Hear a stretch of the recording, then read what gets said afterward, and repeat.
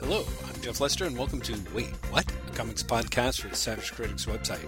Graham McMillan and I are coming at you with both barrels blazing, and by both I mean more than two, and by barrels I mean hours of answering your questions from a few weeks back. Yes, it only takes us 2 hours and 40 minutes to answer almost everyone's questions. We actually talk so long, Graham turns into cosmic buzzing sea foam at the very end.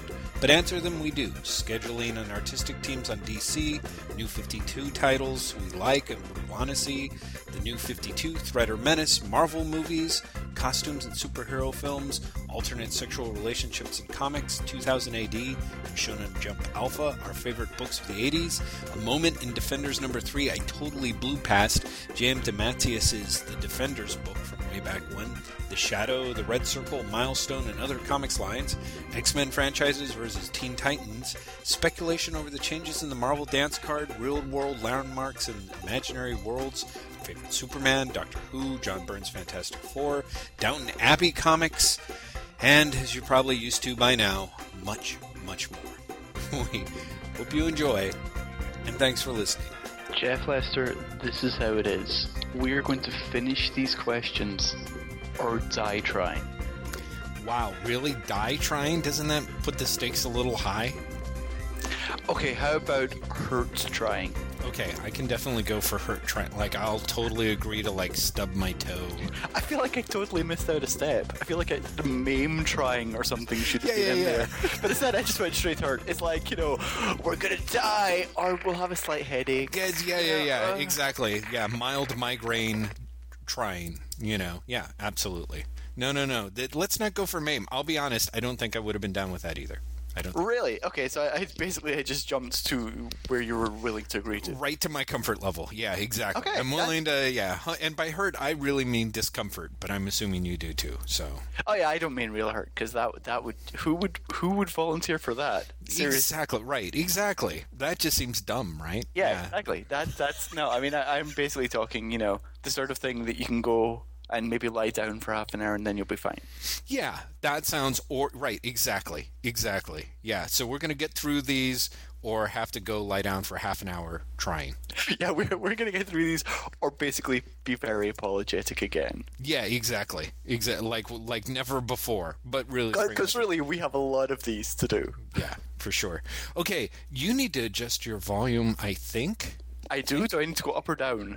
Down. You're loud and sassy and. How about now? In our face. Okay, that's a little too low. How about now? Ah, nice. There you go. Okay. Now I know.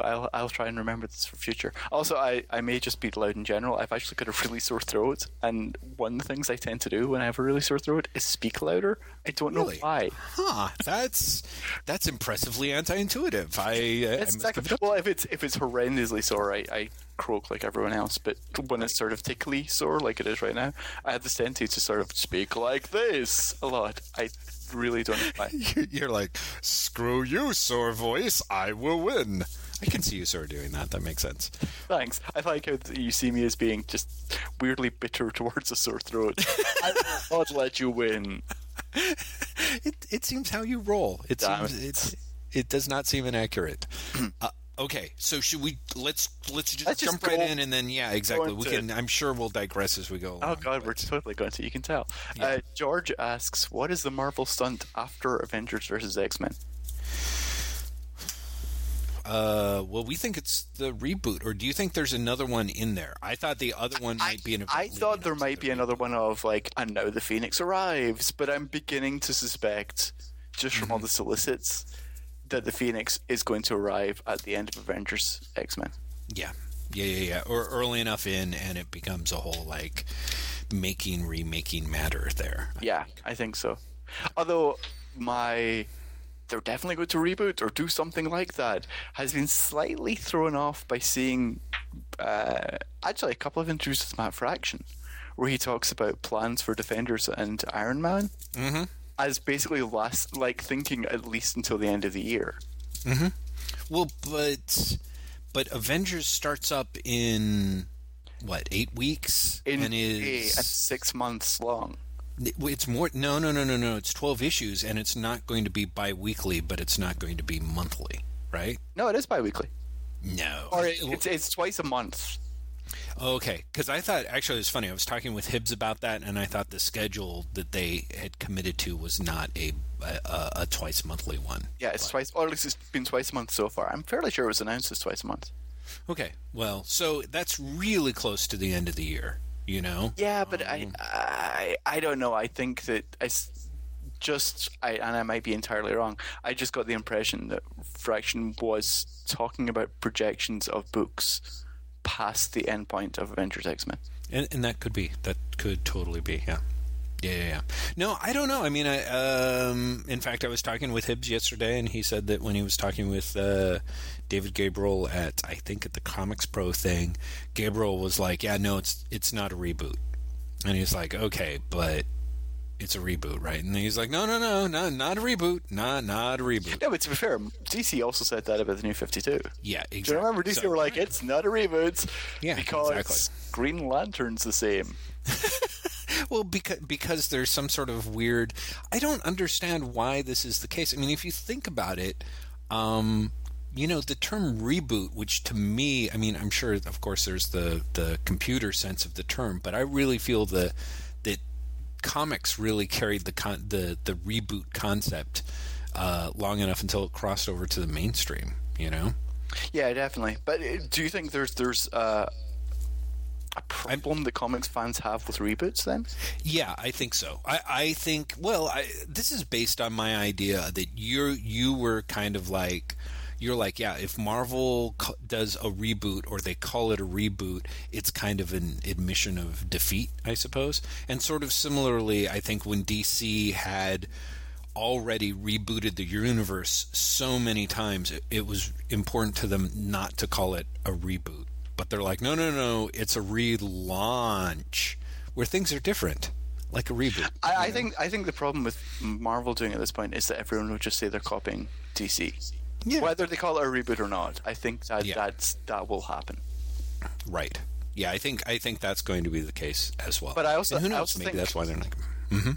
I feel like Marvel is kind of in a damned if they do, damned if they don't situation. Exactly. Because no matter what they do, everyone's going to be like, well, you're just doing that because of DC. No matter what they do, the only thing they can do to escape that is not do anything. Well, and which I think it would be a huge mistake for them based on their sales things. I really honestly think that a reboot for them that's not just a line, like back when we were talking line-wide renumbering, I definitely, and again, having spoken recently with Hibbs, he always bends my thinking a little bit his way. But he's like, yeah, no, you just can't. He's like, no one's going to be interested if it's a line-wide renumbering. They've got to do a reboot. They've never done it, you know. They haven't done anything like a Crisis thing, and his thing was like, they've got to do something because they're just rotting, from the inside. I'm going back and forth on this because part of me just thinks it will eventually right itself to the point where Marvel will find a level. Their numbers are so far low below it's not that, just that. It's also seeing the solicits that came out this week. Mm-hmm. There is no creative continuity in the books anymore. Wow. It's not true. Oh, yeah. You mean the creative continuity. You mean from teams, teams on the books, right? There's no such thing as a regular artist apart from maybe like 2 books. Mm-hmm. Even rotating art teams. Daredevil was announced as a rotating art team of Paulo Rivera and Marcos Martin. Right. By issue 12, Daredevil will have had 5 different art teams. Yes. Though, I have to say, although who knows when the staging is, but I always feel like that's not necessarily the best example or really a best case example. Isn't that because Martin jumped out to do Saga, right? No, he's not doing Saga. He's doing something else with Vaughn. With Vaughn? Oh, but no, it might be. Mm-hmm. But you can also look at Uncanny X-Men, which has had 4 artists in its first 4 issues. Right, which is crazy. That is insane. I think that is which had even more. Oh yeah, right, exactly. No. Right, they're kind of a mess. They're kind of a mess, and I don't know if that mess is them gearing up to try and do this double shipping thing where they're trying to... I think it's got to be.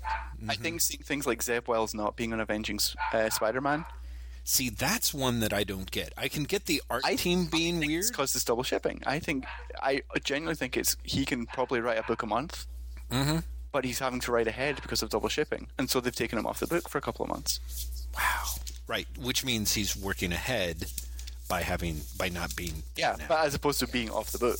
Yeah, exactly. But, you've got Rick Remender all of a sudden is co-writing Venom. Mm-hmm. And I think... Oh, no, wait. He was on Venom. It's somebody else. It's Cullen Bunn, right? Isn't that what you were talking about? He's co-writing with Cullen Bunn. Was Cullen Bunn there originally? No. It's Remender, and now Cullen Bunn's joined in. Gotcha, okay. I'm confused. But yeah, and I think we're going to see more of that sort of thing as well. It's like Brubaker's Captain America and Bucky. The second storyline, he was saying publicly, like, I'm not really that involved. Wow. Or when Bendis launched Secret Warriors. His name was in the first 6 issues, and then when you talk to him now, he's like, yeah, I pretty much read what Jonathan wrote. And I think we're going to see a lot of that, where there's going to be big name writer and smaller name writer. And it will essentially be like big name writer gives, one line of direction and reads the finished script. Yeah. Yeah, and we'll see what happens with that. I personally think that they're,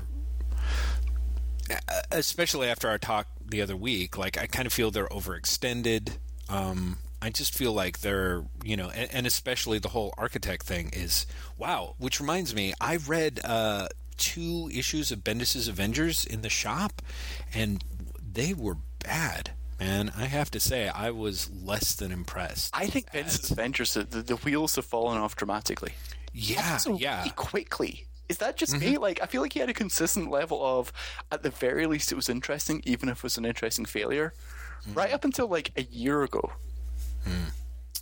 That is something I will, as you know, will have to take. I will have to take your word on. I don't know. I feel like all of a sudden it's kind of like, this is actually not good, as opposed to before it was like, well, I could see what he was going for, but he couldn't his way. Do you know what I mean? Like, I feel that was Bendis' Avengers baseline before, with the exception of Avengers Disassembled, which was just which was just terrible. But yeah, I feel like it was always more interesting than it is now, for a better way of putting it. Yeah. Anyway, George, probably a reboot. I'm trying to keep us on target, Jeff. Yes, I think that's smart. I'm glad we circled back to that. Yes. Do you think consolidation of the 52 under less and less creators, Liefeld, Jurgens, Jones, etc.? Who's Jones? Who's the Jones at DC? I don't know. Is Bruce Jones working on a title? No, I don't think so. It's a financial decision to churn out more material with less creative talent cost. No, because you're paying by the page. Yeah, you're paying by the page. You're paying guys. I think that it's more the sense of it's easier to keep everyone roped in and quote unquote on target. Yeah, it's easier to keep a consistent voice, quote unquote. When you have essentially more people doing, or rather less people doing more work.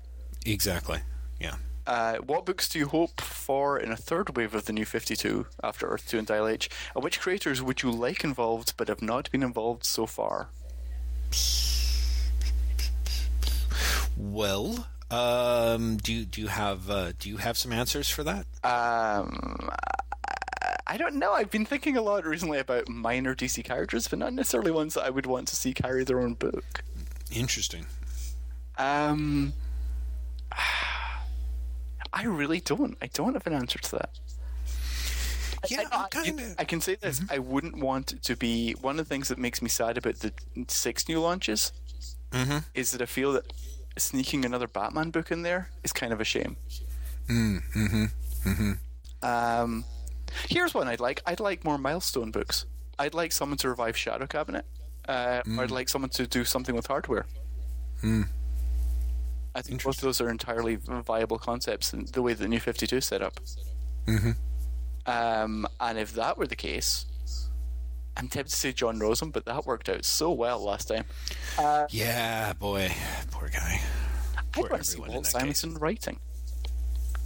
I would quite happily read Hardware with Walt Simonson writing it. Oh, what a lovely... That's a lovely little suggestion you've cobbled together. That would actually make a great little pick, I think. And he could do covers and someone else can do interiors. There you go. Ding!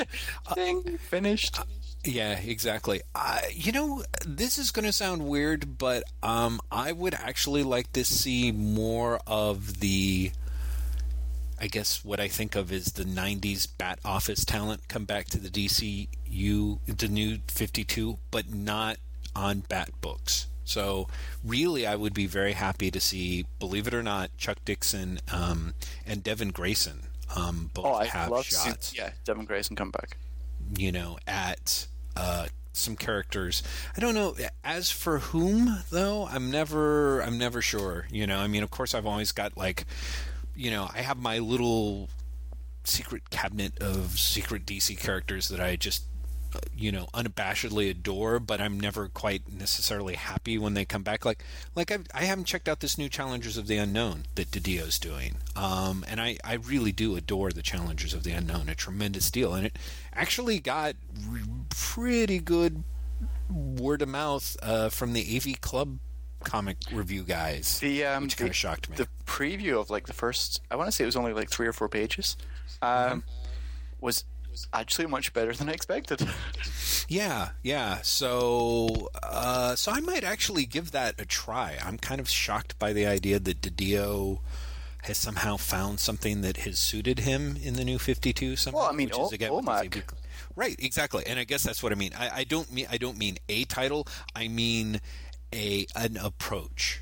An approach that seems to be, he made that OMAC was quite charming and enjoyable, and that might actually work as well in this Challengers of the Unknown thing, which compared to some of the stuff that you were reading me from whatever book it was, Outsiders that he was writing, it just sounded, I was just like, I never would have. Outsiders had this weird charm, and actually I have to admit, I think a lot of Didio's writing has this really weird charm that has never quite found its home until OMAC maybe. I think he's a funnier writer than he's given credit for. And I think he needed to find a book that would let him be appropriately funny and not forced funny. And not what funny? Forced funny, not... Yeah. So he's got a lot of forced funny. Doing shtick. Yeah. Well, we'll see. Yeah.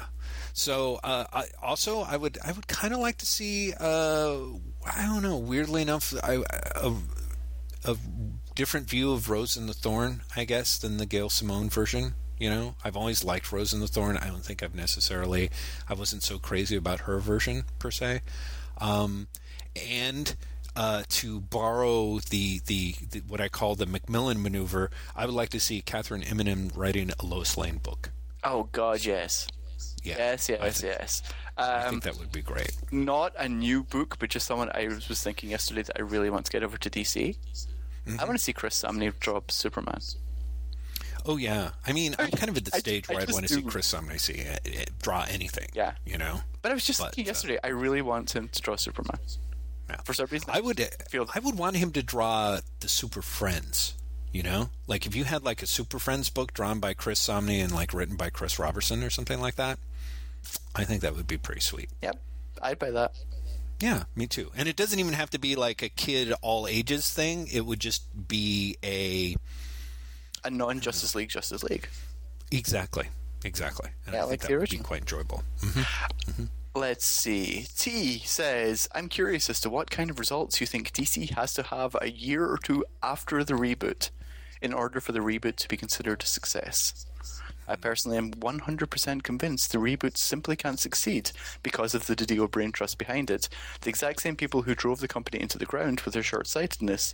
But I'm curious about when and by what metric we can consider the DC experiments to have failed. Yeah, no, exactly. That's a subtle, a completely unbiased question. I'm not anti-reboot in principle. I just think this particular one was poorly planned and rushed, and as a result was a blown opportunity. I think the success will be if a year they still have. I think it'd still have half the top 10 in a year. Oh yeah. Yeah, I think that's actually a pretty good metric. I mean, that's the problem. If you look at the charts and you look at the first 3 months, I think it's still being considered a larger success than people had planned. Yeah, I think when you get to the January sales and they own the entire top 10, Yeah, in January. That's a success. It just is. Mm-hmm. And it's one of those things where it might not be a creative success, but it's quite clearly done what it's meant to do. Yeah. Yeah, no, so I think Graham, that's perfect. Like mentioning because I think the numbers are really squirrely. I mean, the fact that the numbers keep dropping on those books is kind of a little hand-wringing for everyone, but the fact is sales seem to be going down kind of across the board. Yeah, that's just it. It feels really... It feels like missing the point to say, well, look at the sales drop, the sales drop from December to January, when you consider that Marvel's apparently dropped more.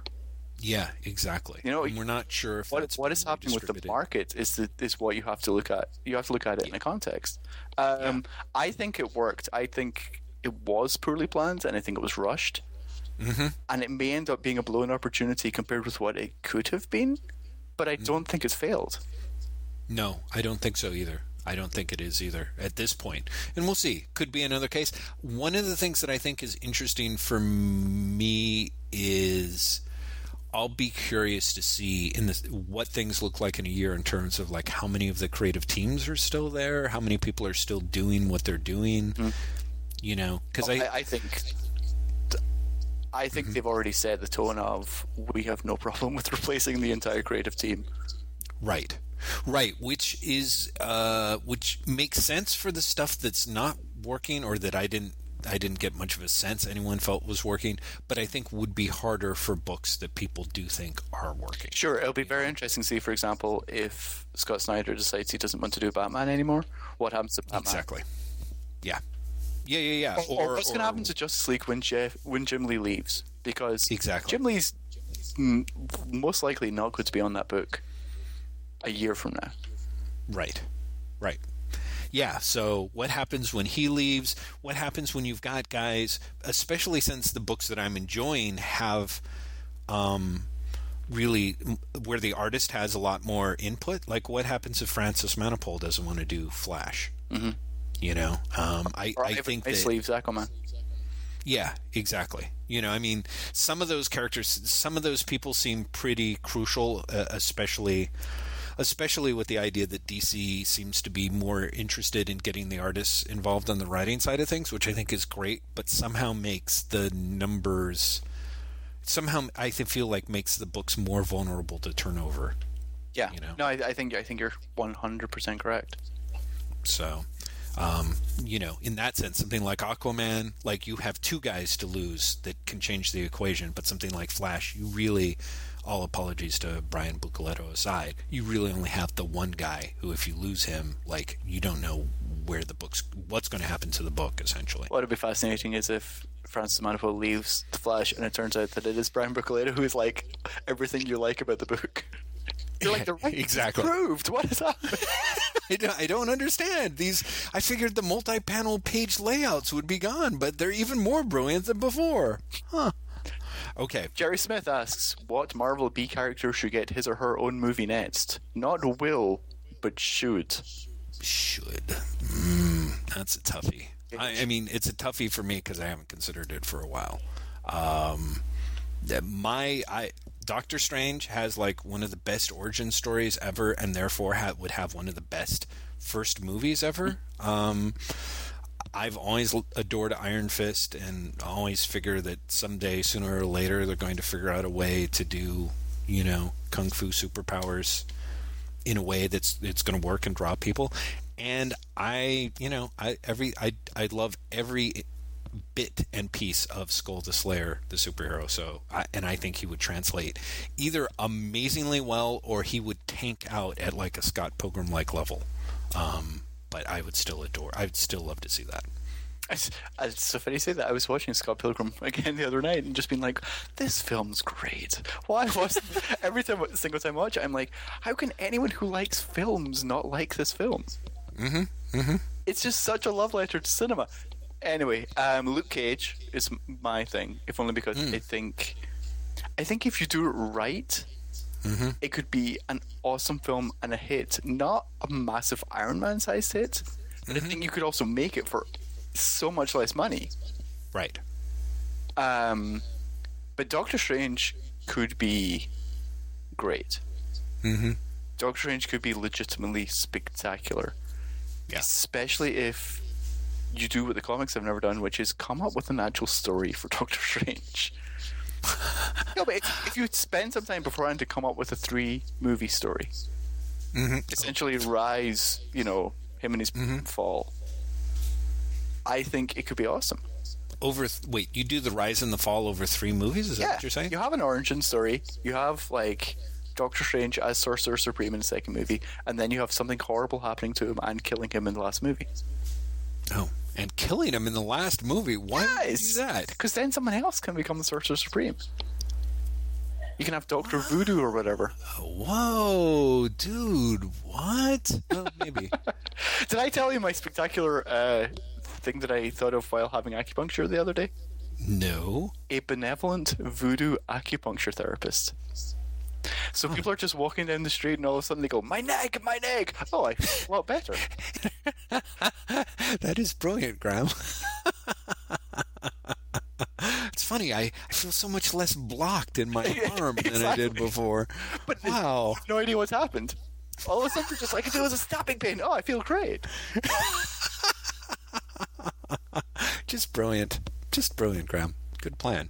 But yeah, you're wrong about the Doctor Strange thing. So, but yeah.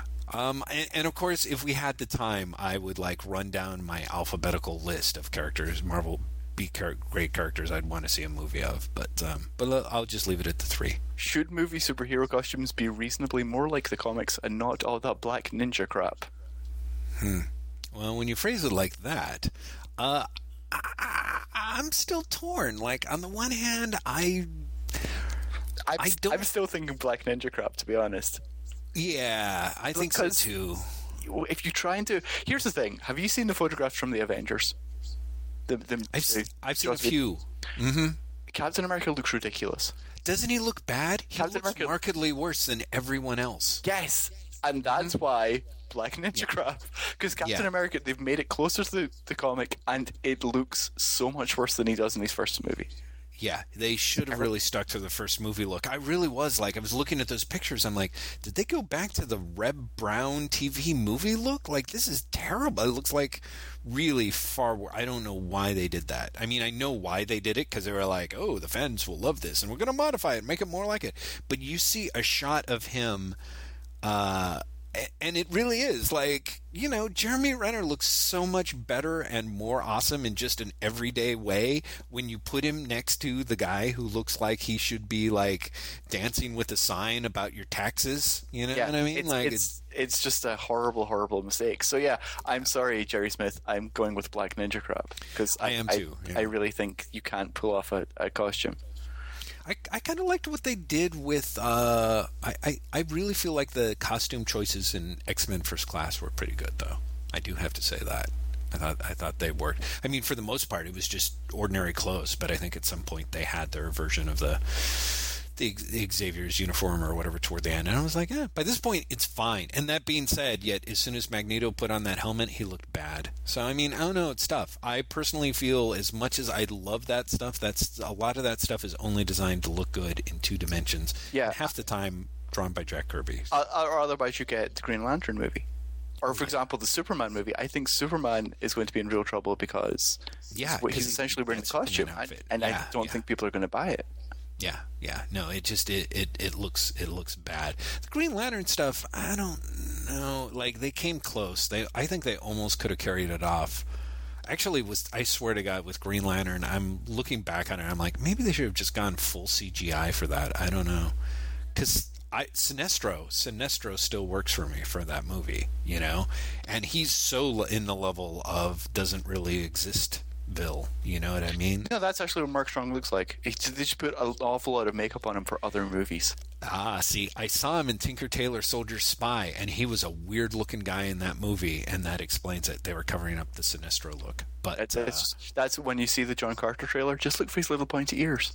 Is he in John Carter? Of course, yeah. Mark Strong's in everything. Yeah, he's in John Carter.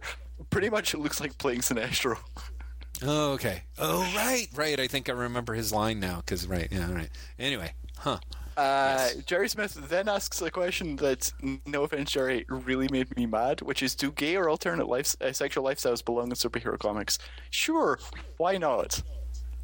Yeah, I mean, let's put it this way. I'm going to put it this way. I think they belong there as much as straight sexual lifestyles do, if that makes sense. Exactly. Yeah, that's exactly my point. Is I'm kind of like, it's either all for one or none for all. Because I actually think there is a good case that can be made to saying that no sexual romance is no sexual lifestyle in superhero comics. I can actually, to me, it then kind of gets interesting again and weird. But yeah, once it gets opened up, you've kind of got to open it up for everyone. So. What company or writer handles them well and who does not? Alternate sexual relationship lifestyles in superhero comics. In superhero comics, I'm going to say I think James Robinson actually does a nice job with Starman, by which I mean the character Starman, the one who's the blue one who's now Starman. Right. I think I think he's surprisingly, considering some of his other traits, non-sensationalistic about it, and very matter of fact. And he's gay. See, because I don't know. Yeah. And it's not. I'm gay. It's not like North Star, for I am gay. Yes. There's one that doesn't handle it well. Scott Lobdell. Although apparently I've heard lots of people say really good things about whatever the new Teen Titan is that's gay that he's introduced. I've heard a lot of people be really favorable about that.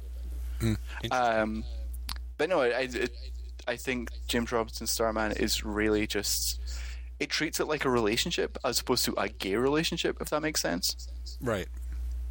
Which I really appreciate. Which is really the key. Yeah. I seem to recall I felt like Peter David did gay and alternate relationships pretty well, I think. I feel like he did, and now he's getting a bit cute with it. I could, but see, and this is the problem. The reason why I really can't answer this question is I just don't read enough superhero comics. You know, like the stuff that I read, I'm sort of like, the only thing that comes to mind is Batwoman, which I think is just not well handled generally. Yeah, I think Batwoman. I think Batwoman in general has. And it's when Rucka was writing it, I thought he handled it really well. And also, Renee, the Question, I think he handles her very well as well, and he handles it very well in Gotham Central. But the current Batwoman series, I don't know. There's just something about it that I feel like they're trying to simultaneously be sensational and tasteful. Right. Exactly. Which sort of feels like the way that most comic book writers tend to handle it, I think. And it somehow just doesn't really work for me. I think in a weird way what's happening is you have people who think that it's sensational trying to handle it tastefully. And I think that's where the tension comes from. Yeah, exactly. That they're thinking of it as other. Right, exactly. So their attempts to not play it as other becomes this really weird thing. Yeah. So I'm not such a fan, I guess, of the way that it's being handled. I still think that it's important. I hope that it continues to improve. I feel like it's improved since the 80s, so that's like a good thing. Jennifer Smith continues, should DC trash the New 52 and go back to last year's continuity? I think we kind of covered this last time, didn't we? I think we did. Well, sort of. Did we? There was a variation of it. Which was like, do we miss the old? Yeah. I think actually that's true. Not true. Even if I hated the New 52, they still shouldn't. Yeah, agreed. Like, they have to stick with this. Yeah. I think it would be a disaster if they dumped it. Why does DC... This is another completely non-biased question. Why does DC think hiring mediocre Marvel writers from the 90s and giving Rob Liefeld 3 books to write is okay? Do they honestly think that this will sell more books and bring in more readers? I'm going to say no. They're actually choosing that strange sell less books and make less money strategy that publishers occasionally favor as a way to keep us on our toes. Of course they think it's going to sell more books and bring in more readers. It is interesting, though, that I think DC or Bob Harris or whoever thinks that Rob Liefeld is a bigger sales draw than he actually is. Yeah. And again, because bear in mind, Hawkentoff was cancelled. Exactly. Well, and what they might be thinking is like, well, those characters, they weren't necessarily like they were Liefeld, we just brought them. We didn't have enough imagination. I will say that to temper the question is, I do think, as we mentioned earlier, the ability for editorial to quote unquote trust or work closely with the talent is a big factor. And I think, as it is everywhere. So I think that there is a little bit of a case of, I still think wherever DC's head is at, they're not going to be like, hey, if we got Mark Millar in here, we'd be selling 90,000 copies of 130,000 copies of whatever, we should do this. I definitely think that they have a stronger sense of like, we're going with people that we sort of can work with. Like, that's as important a factor as how much sales they have, because there isn't really anyone in the marketplace that's just so white hot that they're selling 150,000 copies of whatever they do. Yeah. Okay, Mike Walker says, Graham, did you pick up those issues of 2000 AD with Indigo Prime? Yes, I did. I read Jock's TCJ piece about it and picked up a couple of issues, and I really enjoyed it. I'm not sure why I haven't picked up the rest. It looks like this might be my first ever digital comics purchase. Back issues of 2000 AD are cheap.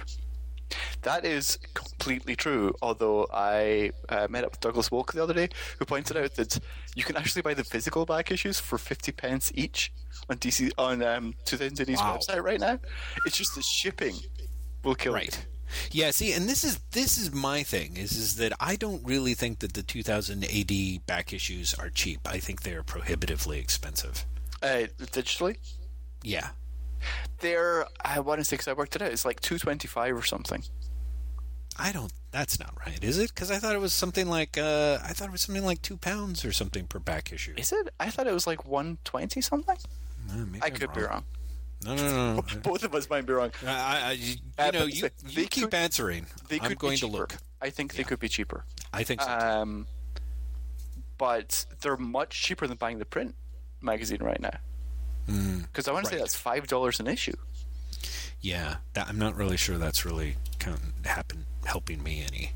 Convincing me. Like, I'm like agreed. Like, what I would love, and I really don't think they're going to do it, is if they release their collections digitally.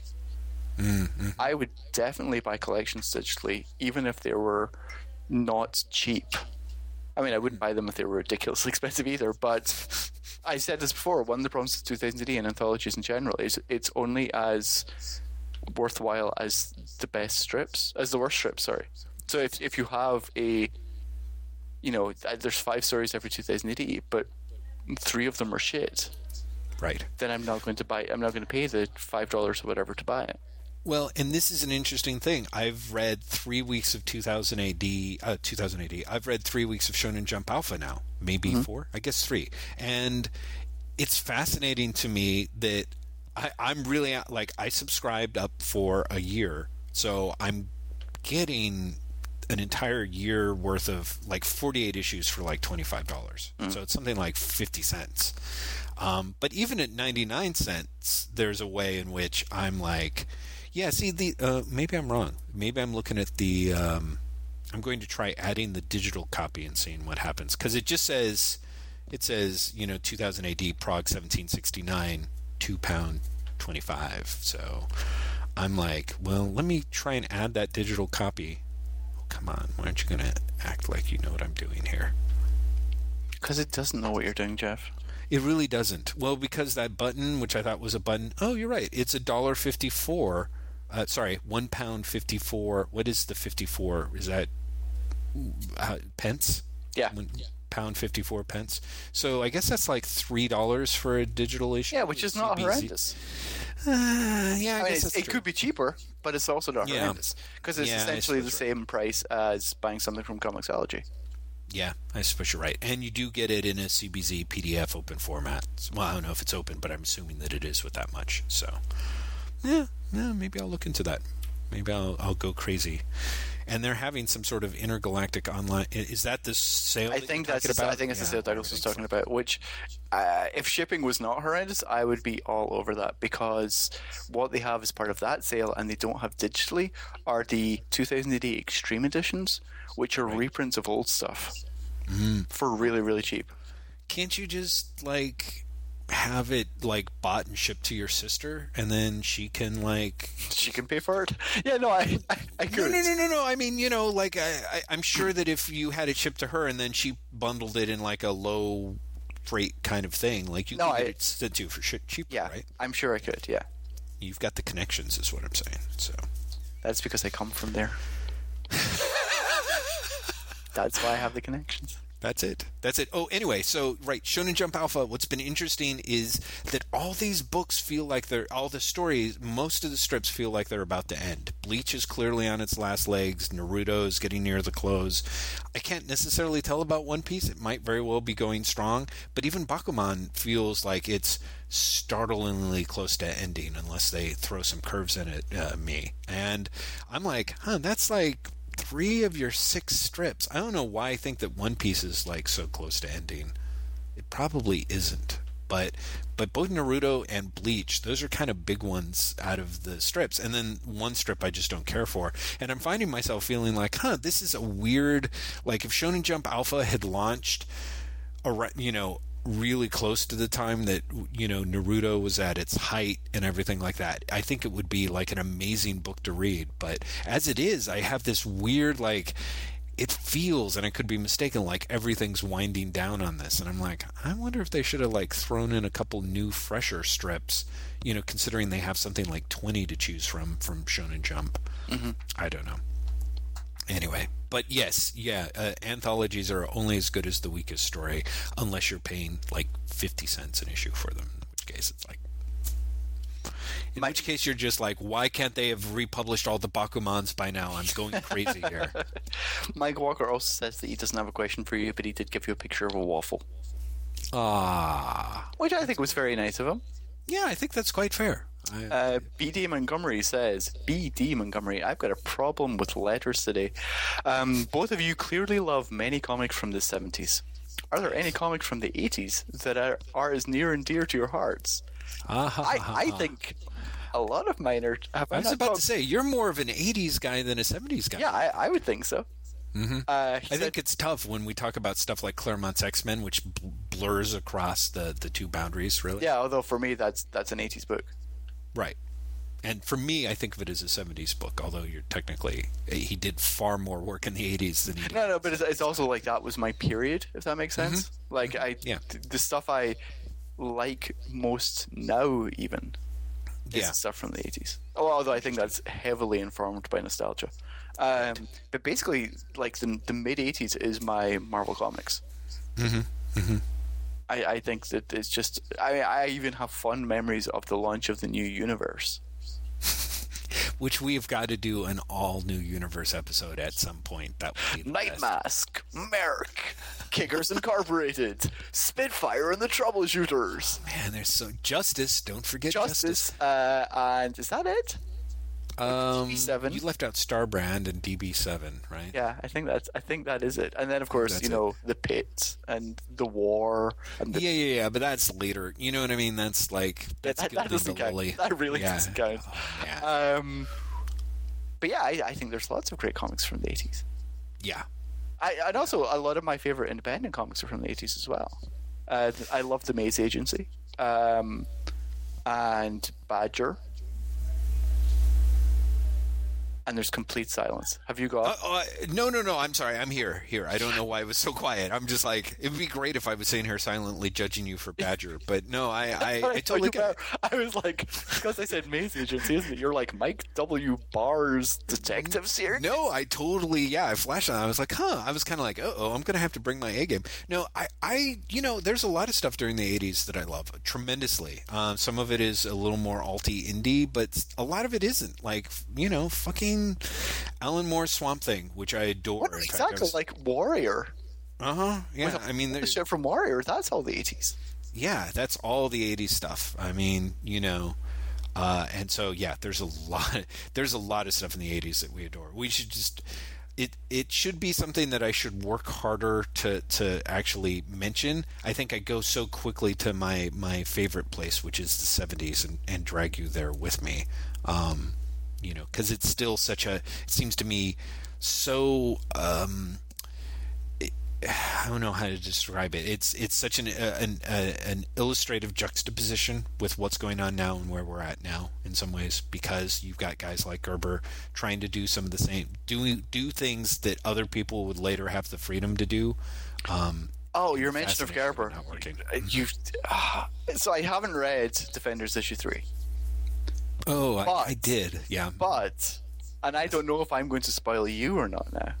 I did read Fraction talking about his plans for Defenders. Omega the Unknown? Son of a bitch. Yeah, I was going to say, how do you feel about that? I didn't know. I did not know. Really. Apparently it's teased in issue 3.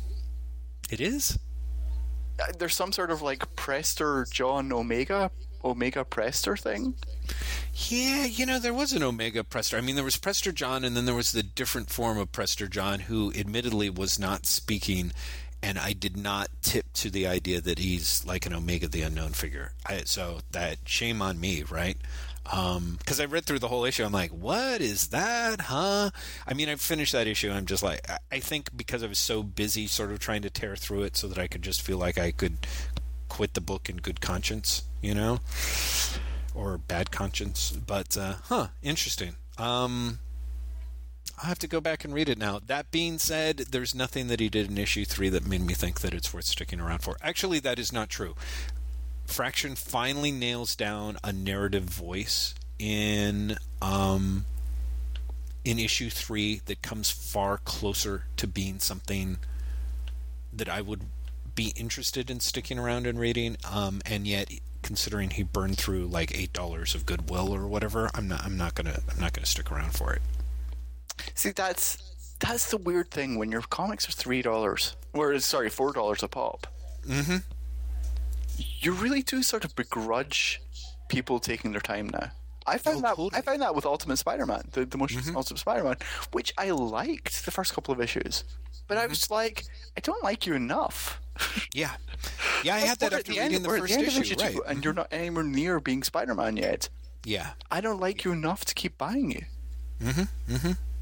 Yeah, exactly. I mean, it just is. It's just it's kind of that weird thing. There's like this, and I have to. It's one of those things that I'm sure I don't stress enough per podcast. Listeners, you hear me complain a lot about price, but I get a discount from Hibbs and Comics Experience from having worked there and stuff. So I'm not even paying full price. So that either makes me like completely super cheapy or incredibly duplicitous. All I know is, having spent the money that I spent, I'm like, this isn't a big enough return. And yeah, it's taking too long for people to hit their stride. I really don't feel like the comics industry has the liberty of two practice swings in it anymore, and I mean, I don't feel like that's what they were trying to necessarily do, but it's one thing if you've got something and things just haven't quite gelled and they need to keep coming together, but with Fraction's Defenders, I was just like, yeah, this is it's not working for me. It's really not working for me. Also, if you want to feel better about Fraction's Defenders, do what I did this week and read Essential Defenders Volumes 4 and 5. Sorry, 5 and 6. Ooh, wow. The entire J.M. DeMatteis run.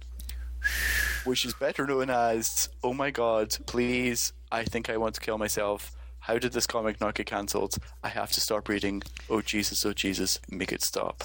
Yeah, isn't that great? Isn't that? I mean, I remember picking that stuff up, and I did have that moment of like picking it up on the stands when the issue was coming out, and being like, I am. Like, it's weird, isn't it? Like, it's all this stuff that you feel like you should like, and yet you do not like. You know, like it's almost like here's a guy who really is like clearly inspired by Gerber, and yet somehow doesn't. It's just not elegant. It's not subtle. There's stuff in his character that you just kind of don't want to support. Yeah, no, it's terrible, and it's so self-indulgent as well, and self-indulgent in the way that any narrative forward momentum is entirely derailed. To see, he's like, you know what I want to see? Son of Satan come round to Christianity after having Devil Slayer do the same thing. That's the problem with reading it in the Essentials. You read so many of it, you're like, wait, you literally just did this plot with Devil Slayer like 10 issues ago. Yeah. Whereas if you're reading monthly, you'd be like, this seems familiar, and not realize he'd literally done the same thing.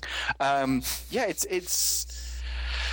Oh, I mean, clearly the 1980s were a very important time in J.M. DeMatteis's life, and it's exploring his spirituality, and that's great for him.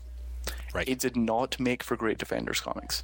Yeah, it really didn't. I mean, it is that thing. It's like, wow, it is interesting to see somebody who is taking sort of that personal agenda, with their superhero comics, but it felt it felt pretty plot hammery. I remember thinking that he really got there, to me, willing to sacrifice a lot of character continuity or even internal coherence. Oh yeah, he'd sacrifice anything in order to say whatever plot he decided he wanted to say, and the plots are weirdly uncompelling, which is very strange. And also, literally by the end of Volume 6, maybe the last half, he's decided he doesn't like the book Defenders, and he's en route to turning it into New Defenders. There's at least 10 issues of him just not liking the book he's writing. If that makes sense. It's just I don't know. It's not a good one. I have to say, I would still want to check those out, but yeah, that sounds terrifying. Let's see, what other questions? I'd like to second the suggestion to talk about Rosam's blog post, which we have done. Yeah, sorry, P.J. Montgomery. Although now you'll have heard the last podcast, and you'll be satisfied. Yeah, hopefully. Exactly. Do you think the DC's good or bad use of the milestone characters is due to a lack of effort in taking the time to make good stories, for example, or a general cluelessness, as in we own them, now what, in how to use, develop, market them? Personally, I think DC lost track of the diversity in the New 52 in a drive to make them on time. It seems like make it sell overrode and make it good/different, at least in the case of Static Shock, and that trick never works.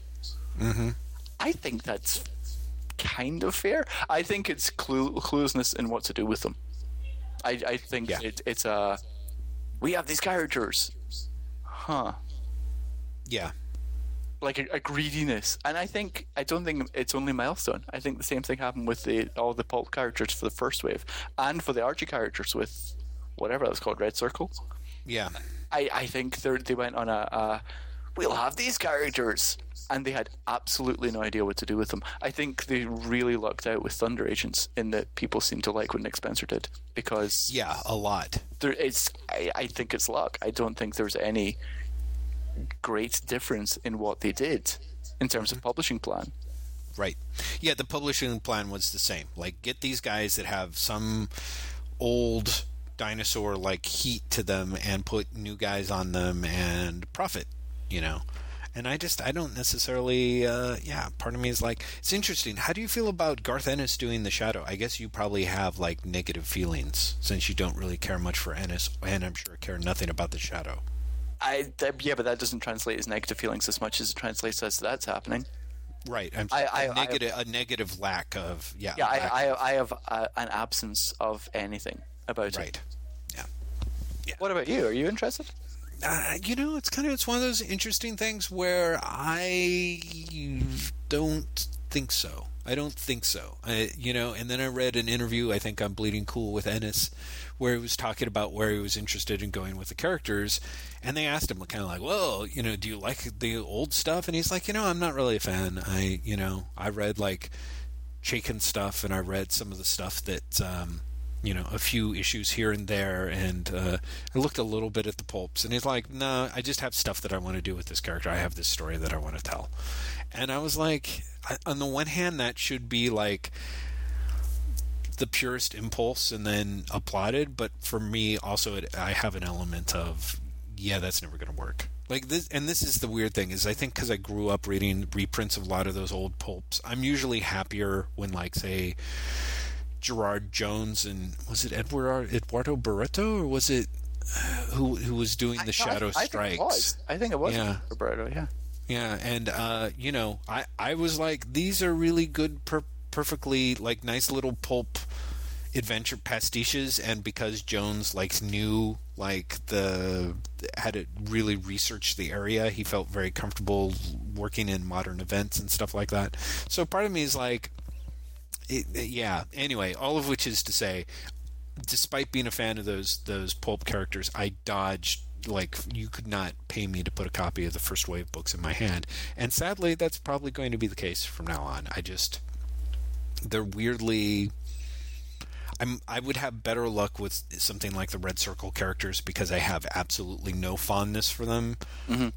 And I might be like, okay, pick them up, let's see what you can do. But I don't know, the more time goes on, the more I feel like, there's more than enough licensed characters in the sandbox. The last thing you need to do is bring more in, unless you have a plan, unless you've got a completely compelling idea of what's great about them and why they work.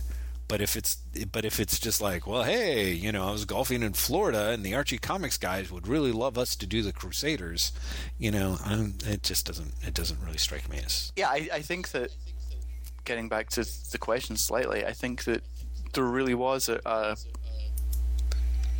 flaw in DC's. Look, we have a more diverse cast, in that there was nothing more special about a Mr. Terrific or a Static Shock or whatever in terms of anything, in terms of level of creative team or anything, to get them over the everyone already knows that it's there, a bump of hostility or apathy towards non-white male leads. And I think that Wonder Woman has it. I think that Batwoman has it, in that it's J.H. Williams and Azrael Anchang for Wonder Woman. And I think, putting Mr. Terrific out there with Eric Wallace, and I can't even remember the name of the artist, and I bought 4 issues of that series. Right. I feel like it's almost doomed to failure, because unless you actually thought this will inherently find an audience because it is a black lead. Right. Yeah, and I think that's the... Or they were like, we're just going to throw this out here, and if it works, it works, and if it doesn't, it doesn't. There's never going to be a better time. And it's... But yeah, I feel that way about, Batwing, where I was just like... it seems like the safest way possible to break, to have a character. I don't know. It's one of those things where all of the it kind of goes back to the sexuality question. It's kind of like having those characters there and trying to figure out a way to handle the characters first, I suppose, and the idea of their ethnicity second is kind of a big deal. And that's the problem. By the time you get to, Batwing, where are you going to go with that, Or, I mean, and even Mr. Terrific. Mr. Terrific sounded like, I think the part that appealed to you was the idea that you were going to get sort of kind of good, winking pulp adventure fun, Yeah, I wanted something that was as outrageous as the original Solicit. Which was just overblown in a weird old-fashioned way, as in technology. Right, exactly. Yeah, exactly. And right. The comic had hints at that. The comic actually had an awful lot of really nice things in it, but it never amounted to anything. I wish Mr. Terrific had a second creative team. I wish they'd done something to just give it another chance, because there were a lot of really nice touches that I think could have coalesced into something. Ideally, if it were me, and it quite clearly isn't, I would have tried, or I would try to bring Mr. Terrific into like Frankenstein or something. And build up what was already present in the character, right, to then try and relaunch him. Huh. Interesting. Yeah, well, of course, I really didn't like what they were doing with Frankenstein either, but I do think that there is... What's that? But it's surviving. Yeah, surviving, I guess. It's not necessarily doing well, though, is it?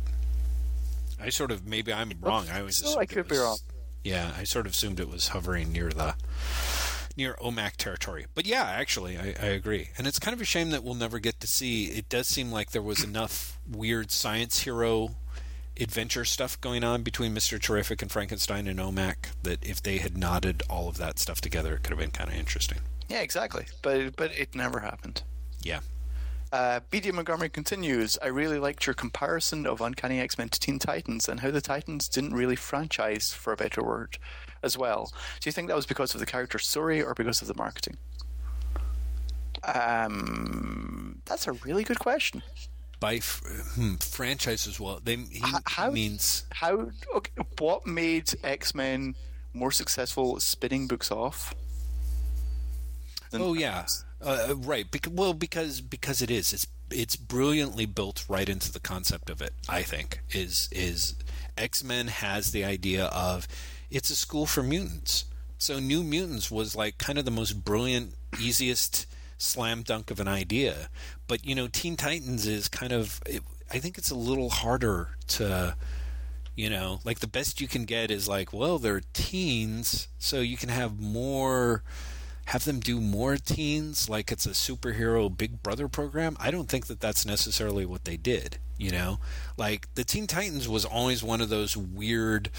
to me, books that was like, oh, it's all these guys' sidekicks, and the reason why it ends up, to me, working as a reinvention is Wolfman and Perez have this idea of like, these characters all have relationships established with each other. We're going to take them and we're going to throw an equal number of new characters in the mix. And so it's, I don't know, it's almost weirdly enough, it's... you can't franchise it because it's a family. Yeah, you can't franchise it because it's a family. I don't know. I mean, maybe it'll work now because you have things like the Avengers, I suppose, which sort of branch out. But yeah, I think that's right. By the time it was reinvented, they were reinvented as a family, and the idea of breaking that off yet again seemed to make no sense. What do you think are the odds for Simonson taking over Avengers after Bendis? I'd sure like it, he says. So would I, but it's not going to happen. Yeah, I don't think so either. Not that I know who that's really going to be, unless it's Hickman. Someone suggested... I really think it's Fraction, and I really think it's Fraction now. But someone who may be more in the know than me seems to think it's Mark Waid. Huh. Yeah, which really surprised me. That's interesting. And as part of their proof was like, he's giving up his Boom books. Yeah, I don't think that's a really compelling piece of proof, because he was also talking not long before about the unintended consequences of contracts, like the fact that having characters in print digitally now means that the contract when it was drafted about getting your rights back are now completely bizarre. And he said something that was very elliptically like, believe me, I've been working with some recent companies lately and been frustrated by this sort of thing that's come up. Oh, really? I didn't see that. I could have sworn I saw that, and knowing me, I misread it and blown it out of proportion. But yeah, that's the one. God, where did I see that? Should I look for that while you continue to? I think it's going to be Fraction, in part because Hickman is leaving Ultimates because he said he's been offered his dream job. Fraction is apparently starting his third act, quote unquote, of Iron Man. I think Fraction is going to finish Iron Man, and Hickman's going to take over Iron Man, freeing Fraction up to the Avengers. I'm sorry, I missed that because I was looking at a Google result. Try that again. That one more time. I think Fraction is going to finish up on Iron Man, allowing Hickman to take over Iron Man, freeing Fraction up for Avengers. Interesting. Huh. So Hickman, you think Hickman's dream job is Iron Man, huh? Yeah. Interesting. I totally do. Yeah, I guess I can sort of see that, considering it's all of his, like, super crazy tech adventures, plus PowerPoint, you know. Exactly. He's a futurist. I can have 72 graphs a page. I'm such a huge fan of the future, let me tell you. It's kind of interesting, because I'm like, the idea of Fraction taking over the Avengers is, I was like, it's almost like that weirdo slam dunk of like when Englehart was writing the Avengers in a way, and also doing Captain America. It's like, wow, if you had the Avengers, if you're writing the Avengers and you were also writing Thor and Iron Man at the same time, you could probably do some really funky stuff if you wanted to. But I mean, as far as I can tell, the definition of Fraction's Thor appears to be, I don't want to do funky stuff. So, What? That's what it sounds like. He's killed off Thor. And replaced him with a troll. I think Fraction's idea of his Thor is that he is doing the funky stuff. Right. And everyone else seems to just disagree. Do they, though? I mean, I've not... I mean, Fraction's Thor seems to me like a weird black hole, and I don't feel like I've seen reviews of it. I don't feel like I ever see anyone talking about it. I was about to say, no one's talked about it recently, so maybe it's gotten better. You actively despised it. Oh, I know I did. I mean recently. Yeah, okay. So recently, who knows? But I mean, like, he had 10 issues where I heard no one say a single good thing, and everyone had lots of bad things to say. Yeah, which was really weird, wasn't it? I think it was the book that everyone was like, this could be great. And then they're like, oh. Yeah, exactly. I mean, I think that was it. They really had the book where they were like, what? So yeah, I don't know. Anyway, in any event, but yes, that seems to be splitting hairs. Maybe he's doing awesome stuff on Thor. He does seem to indeed think he's doing the funky stuff, but if he is or not, who knows? Because neither of us are reading it. Exactly. Let's give him the benefit of the doubt. Sure, let's just say, yeah, by all means, yeah. I'm sure he is. The Funktastic Thor. Let's see. He wants more lists. This is still B.D. Montgomery. He wants more lists. I figured the reason why it takes us 9 million years to do these things isn't just that there's 60 questions, but everyone's smart enough to ask us 6 questions per question. No, I know. Okay, so let's speed up because we've been doing it for an hour. Let's go. Right. Why do you think 2000 AD has never really succeeded in North America? Asks Matthew Murray. Distribution. Price And distribution. And Americans don't like anthologies. Americans don't like anthologies, but the marketplace has shrunk to the point where if you had a book that's like Judge Dredd, I think you could move enough copies of it. Like you said, if it was priced affordably enough, but also, as far as I can tell, like people like Hibbs could sell the book in Comics Experience if they just could ship it to him on a regular basis. He tried signing up for it. And I'm still kind of surprised that's because I thought they'd fixed it. I thought they were like, we're doing it weekly. And all of a sudden it was like, no, only joking. Yeah, they said they were doing it weekly. And as I recall, they shipped him the entire month of issues all at once. At the end of the month, is I think what he said in one of his like little columns. That is beyond frustrating. Yeah. So he was like, well, so much for that, So, yeah, I think that's the problem. T is back, saying, oh, here's another one. Do you think any of the problems with DC's New Teen Titans staying power in comparison to the X-Men had to do with their being portrayed as wimpy? It seems like the only character Wolfman was interested in portraying as a badass was Deathstroke. The actual main character spent more time losing fights, crying over emo shit, and hugging it out with each other, and even bad guys. Their victories were usually lame, like rubble collapsing on a bad guy. At least when the X-Men got punked by a single guy, it would usually be Magneto or Proteus, not a guy like Brother Blood. Right. again, I think that Teen Titans, they did a pretty good job with the hand that they were dealt and or dealt themselves, which is to say Wolfman himself and Perez were big fans of people crying. They were big fans of over-designed characters. But I would say, as somebody who read that book actually is where Dick Grayson / Robin goes from being the joke of DC to actually being a character that you respect. Yeah, I absolutely 100% believe that. I also think that everything that T is listing as something that sucks was actually a selling point of way back Absolutely, then. and I think that is another thing to point out. Like, if you look at just the majority of the books back then, what Wolfman and Perez were doing, as Graham pointed out upon his reread, it was competent. I mean, they were the books of the day.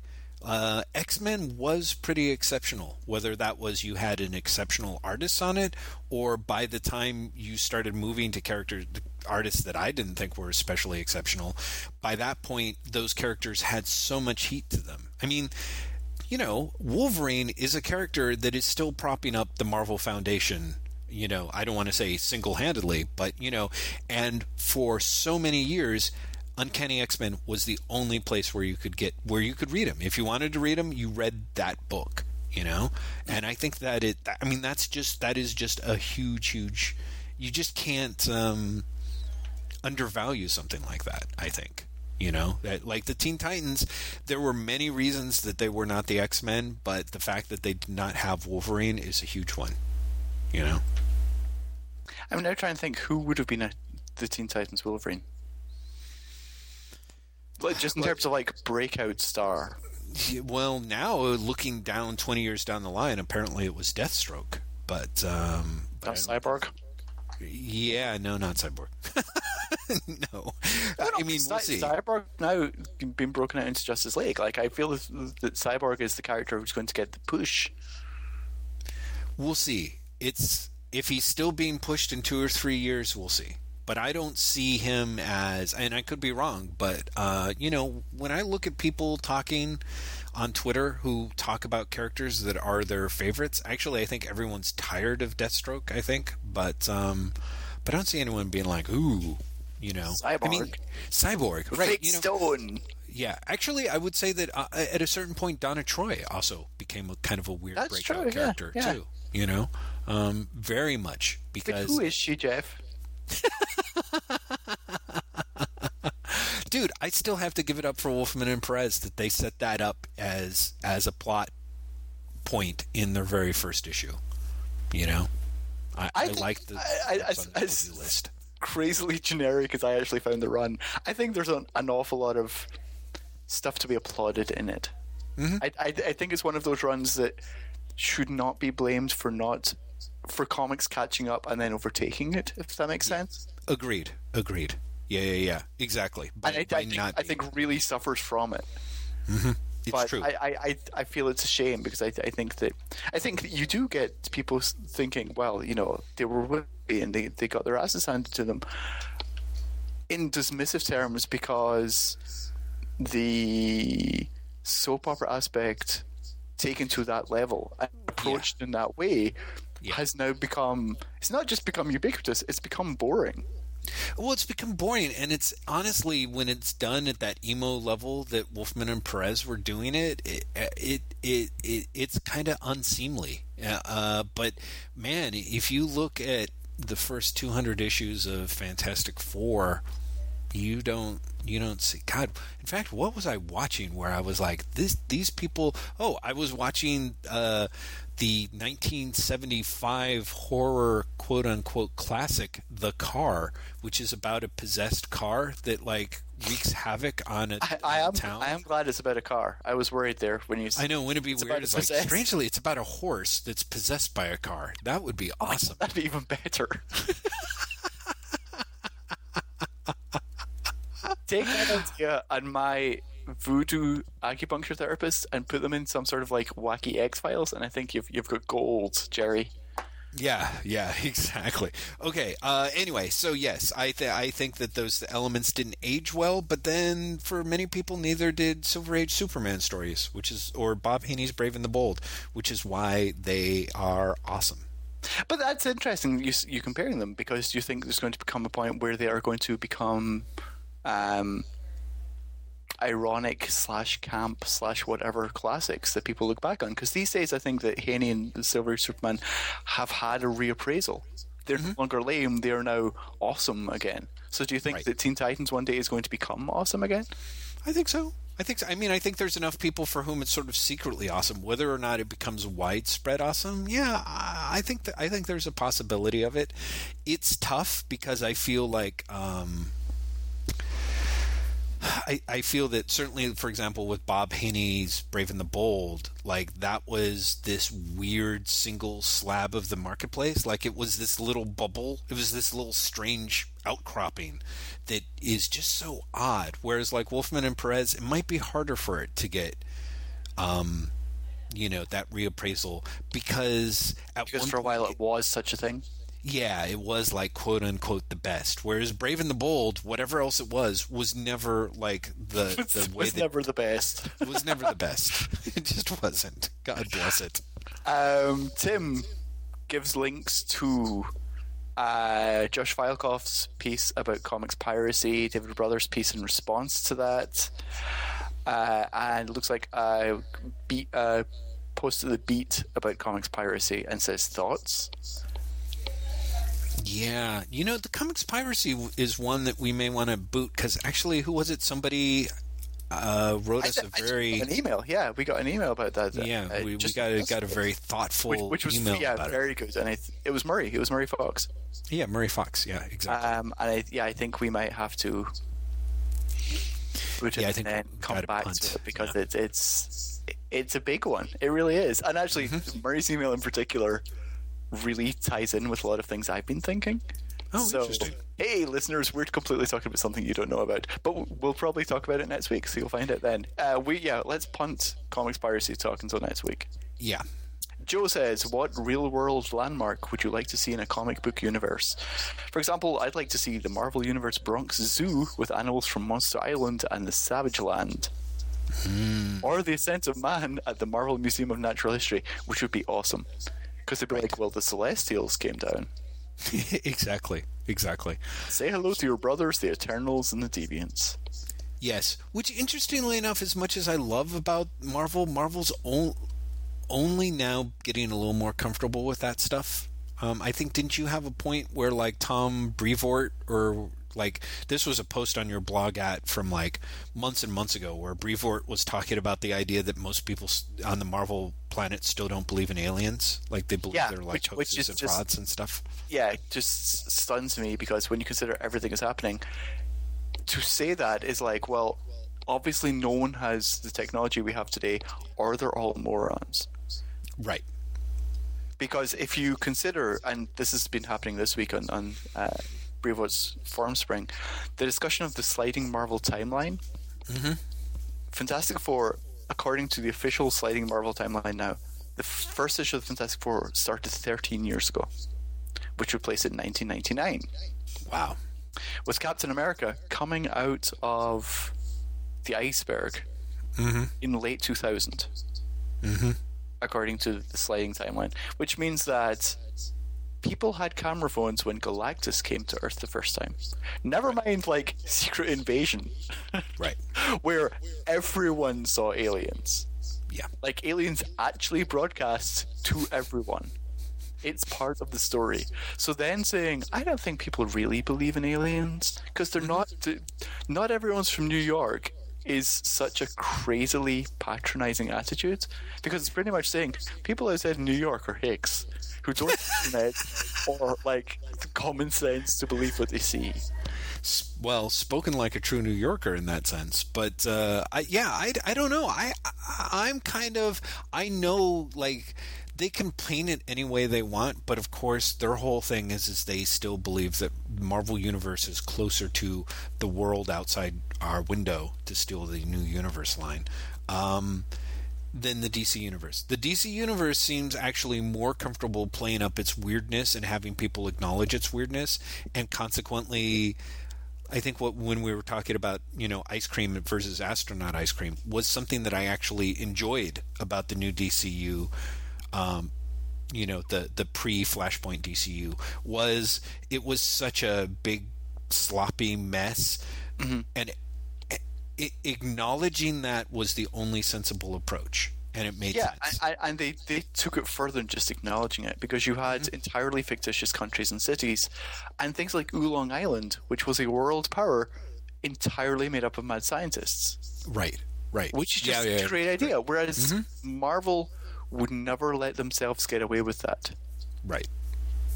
Yeah. Even if they came up with that idea, they'd have to find some way to make it secret again. Well, I think again, a problem. It's that weird blind eye thing of like, there's so much stuff for Marvel that used to work that doesn't necessarily work. Because again, my 3 words for you are Latveria, Doctor Doom. Like, he's a world power. It's a whole country. He wears a fucking suit of armor. And the things that were great were back in the day when he came to like the United Nations and shit. But now, of course, we're in this weird zone of like, that's too unrealistic. I mean, you just look at the early Fantastic Fours where, Submariner buys a movie studio to get the Fantastic Four to star in a movie to embarrass them. Yeah, which, let's face it, that's still a fucking awesome plot. You know what I mean? Spectacular plot, but it's... Yeah. To acknowledge that sort of stuff, I think breaks the level of credibility that Marvel wants to have in itself. Marvel believes that it has to have. And there was a great article I remember in the Comics Journal that came out 30 plus years ago. I want to say it might have been R. Fior in Funny Book Roulette doing a review of the new universe, I think. And he talked about how Jim Shooter's whole conception of the new universe, stemming from the editorials that Shooter was writing for his little, soapboxes or whatever, was such a fundamental misunderstanding of the Marvel universe, and B, essentially a conception of the Marvel universe where it's all Stan Lee, no Jack Kirby. And I thought that was a really intriguing way to look at it. Because the idea is like, if you've got to have a hook on the Marvel universe that does not take into account the genius of Jack Kirby or Steve Ditko, you start doing the whole like, it's just like the real world except there's superheroes in it. Like, it's not campy, it's serious, and that's kind of where Shooter tried to go with the new universe, where he's like, talking like what's exciting about it is that those are real buildings being knocked down, and of course, that's really the least exciting thing. And what's particularly fascinating for me about that is I've recently been reading the Valiant books, his early Valiant, and it's literally, what if I get another chance to do the new universe? Mm-hmm. But he's like, it's just like the real world. The people act just like real world people, and they age like real world people. And there's just a couple of things that are slightly off. Right. Which makes, on the one hand, it's a marketing hook. On the other hand, it's very close. Like it makes a lot of sense that Shooter, who, emerging from where he did, not just with Marvel, but also from under the tutelage of science fiction dudes at DC, would come out with that idea of like, you just have to have one gimme, and then everything else has to be like reality. Mm-hmm. And I'm like, I don't know. It's on shaky ground, Again, it really has, there's a lot more to be said with the idea of like, or you can get talent, Talent really helps a lot in those situations. Who wants talent? Well, talents are no good. Seriously. No, I know. Talent have like ideas of their own, and they want to leave. You don't have them 2 years from now. They want more money. Yeah, that exactly. never works. Yeah, and it's hard to sell outside investors on. So.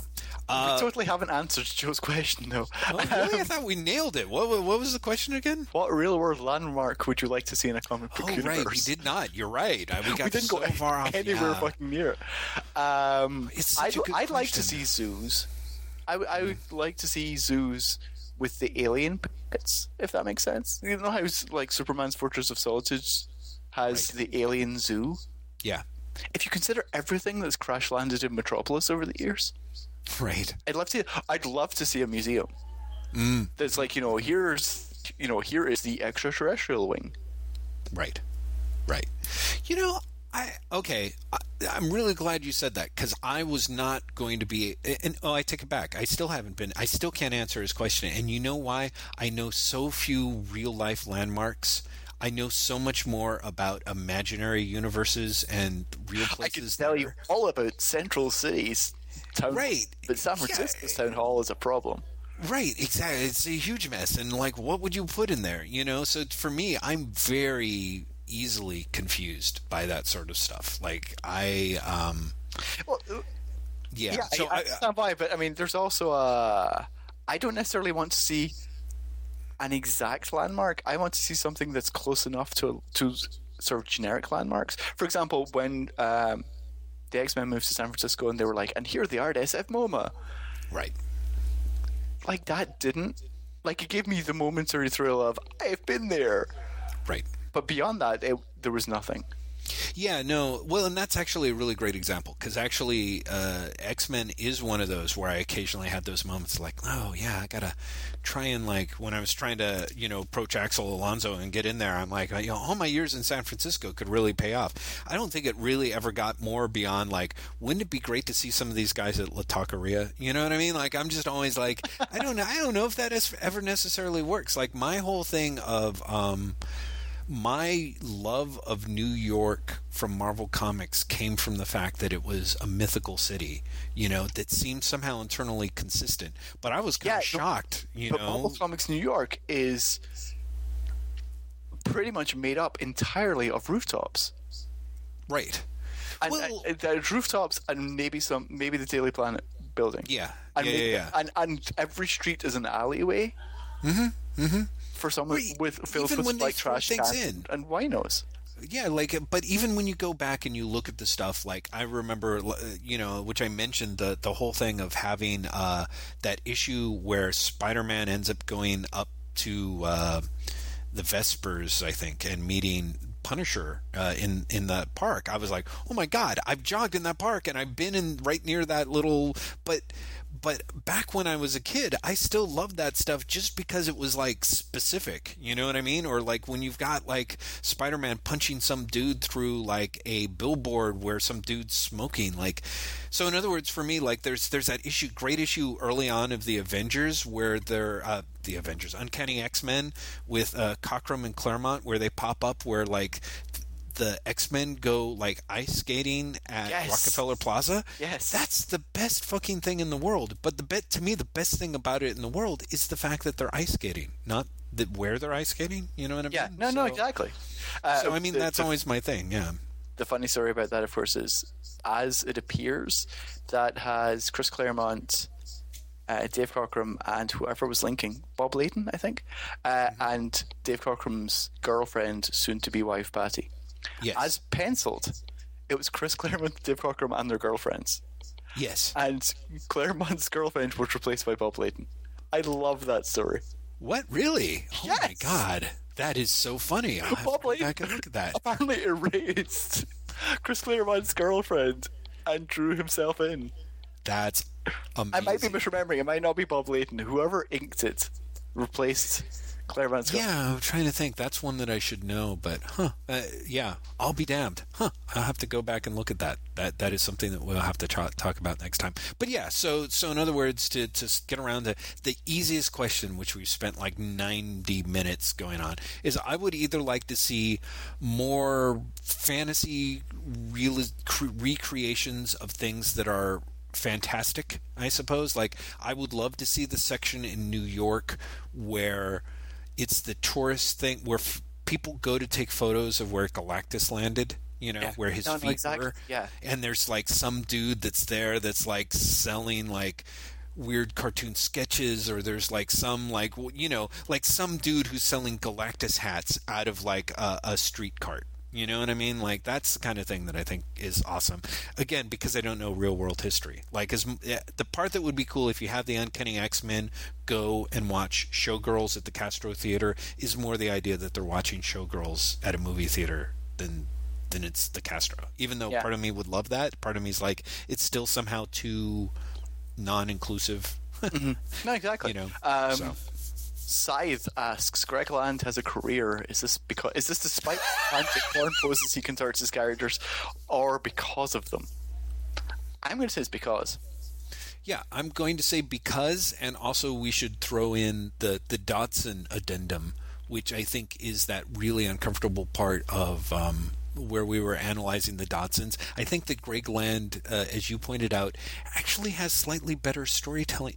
He's got enough panel-to-panel flow that even when you're being distracted by the Uncanny Valley faces, I feel like at least the story moves along. You know what I mean? Yeah. And I could be entirely mistaken about that. So that being said, yes, absolutely 100% the foreign faces. That being said, he also has at least enough facility to get you through a book, which is something that I find is not the case with the Dodsons. The other reason I say because is also because I think his ability to pull up whatever he is tracing from makes him fast enough to hit deadlines. And that's really what it's about. He sells comics in his own time, so... Yeah. He's got a career. Of all these second-tier comic companies existing in the shadow on DC and Marvel, which would you most like to see break out and compete with the big two? Jeff? I don't know. It's tough for me because, it's funny. The Image Expo's this weekend, and I am not going. Not at all? Nah, I could go on Sunday, but that's usually the day Edie and I are supposed to do stuff, and we actually have friends we're supposed to meet, and so it becomes this really right, exactly. Sunday's I have a life day, and Friday and Saturday I work, and I can't take the time off. I mean, there's additional factors there for me, kind of like why I wouldn't necessarily really want to go to a con, but that being said, Image Comics, I would like them to succeed in terms of the stuff that they are doing and trying to put out there in a lot of cases, which not all of which works for me, but I feel like they're really trying to stake their claim as a genuine alternative for established creators to create and own properties that they can really care about.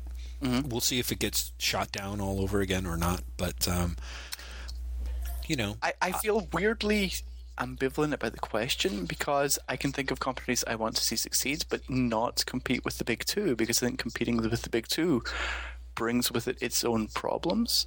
I'd love to see Oni grow. I'd love to see Oni having more success, having more money, expanding their output. I think saying that I'd want to see them compete with the big two, it feels like I'm cursing them. Does that make sense? Yeah, no, I get it. I mean, it is. I'm sure. I would like to think that what he means is kind of like.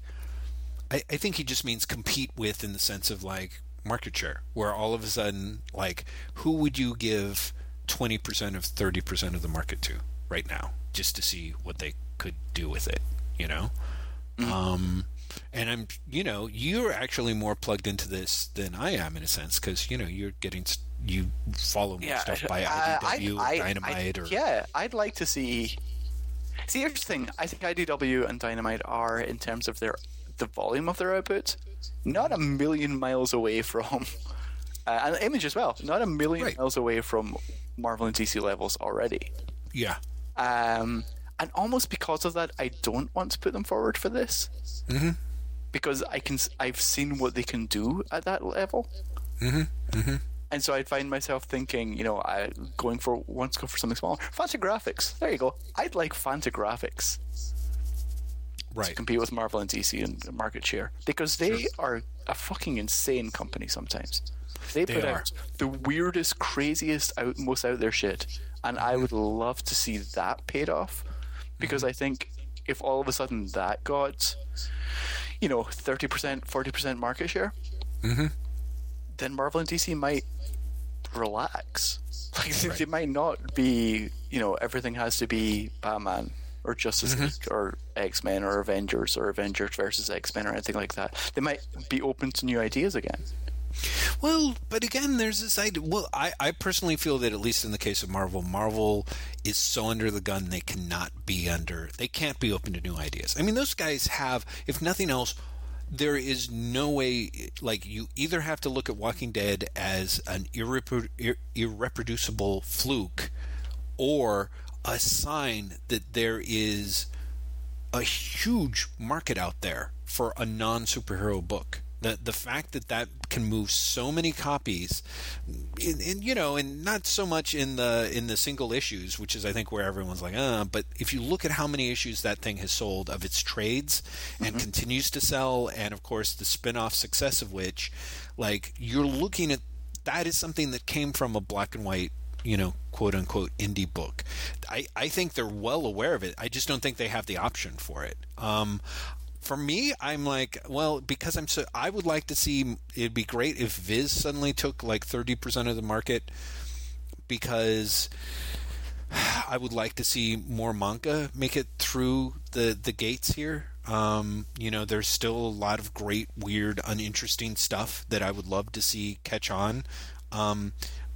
As it is, it feels very constrained, and I'm not even really sure Viz is a great choice, because Viz for a long time was so conservative. I can't say that, if they suddenly got 30 or 40% of the market, they would just take whatever it was that they had got them there and keep doing that, Mm-hmm. That's the concern. I mean, I love books from IDW and Dynamite, but I don't love all of their output, and there's the fear of, if they suddenly become these massive companies, are they going to increase the things that I like, or are they going to increase the other things? Because I probably love as many DC books as I do IDW books in proportion. Right. Do you know what I mean? Yeah, no. I absolutely agree. Like, I know that you're enjoying, like, G.I. Joe books, for example. But let's say if IDW suddenly made it huge because of G.I. Joe books, they would crank out 14 of them. Yeah, and the thing is, like, I don't even like all 4 of the G.I. Joe books that are out. Right, exactly. Or Dungeons and Dragons. I think that John Rogers' Dungeons and Dragons is the best team book out there. But every other Dungeons and Dragons book has left me amazingly cold. Yeah. So absolutely. Again, it comes down to I like books because I like the creators, and not because I like the properties. And I think that's always the problem when something gets really big.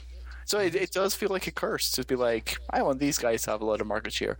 Because unless they can have a lot of market share and then not overextend themselves in order to have greater market share or keep it up, which I think is the nature of the beast. I think people agreed.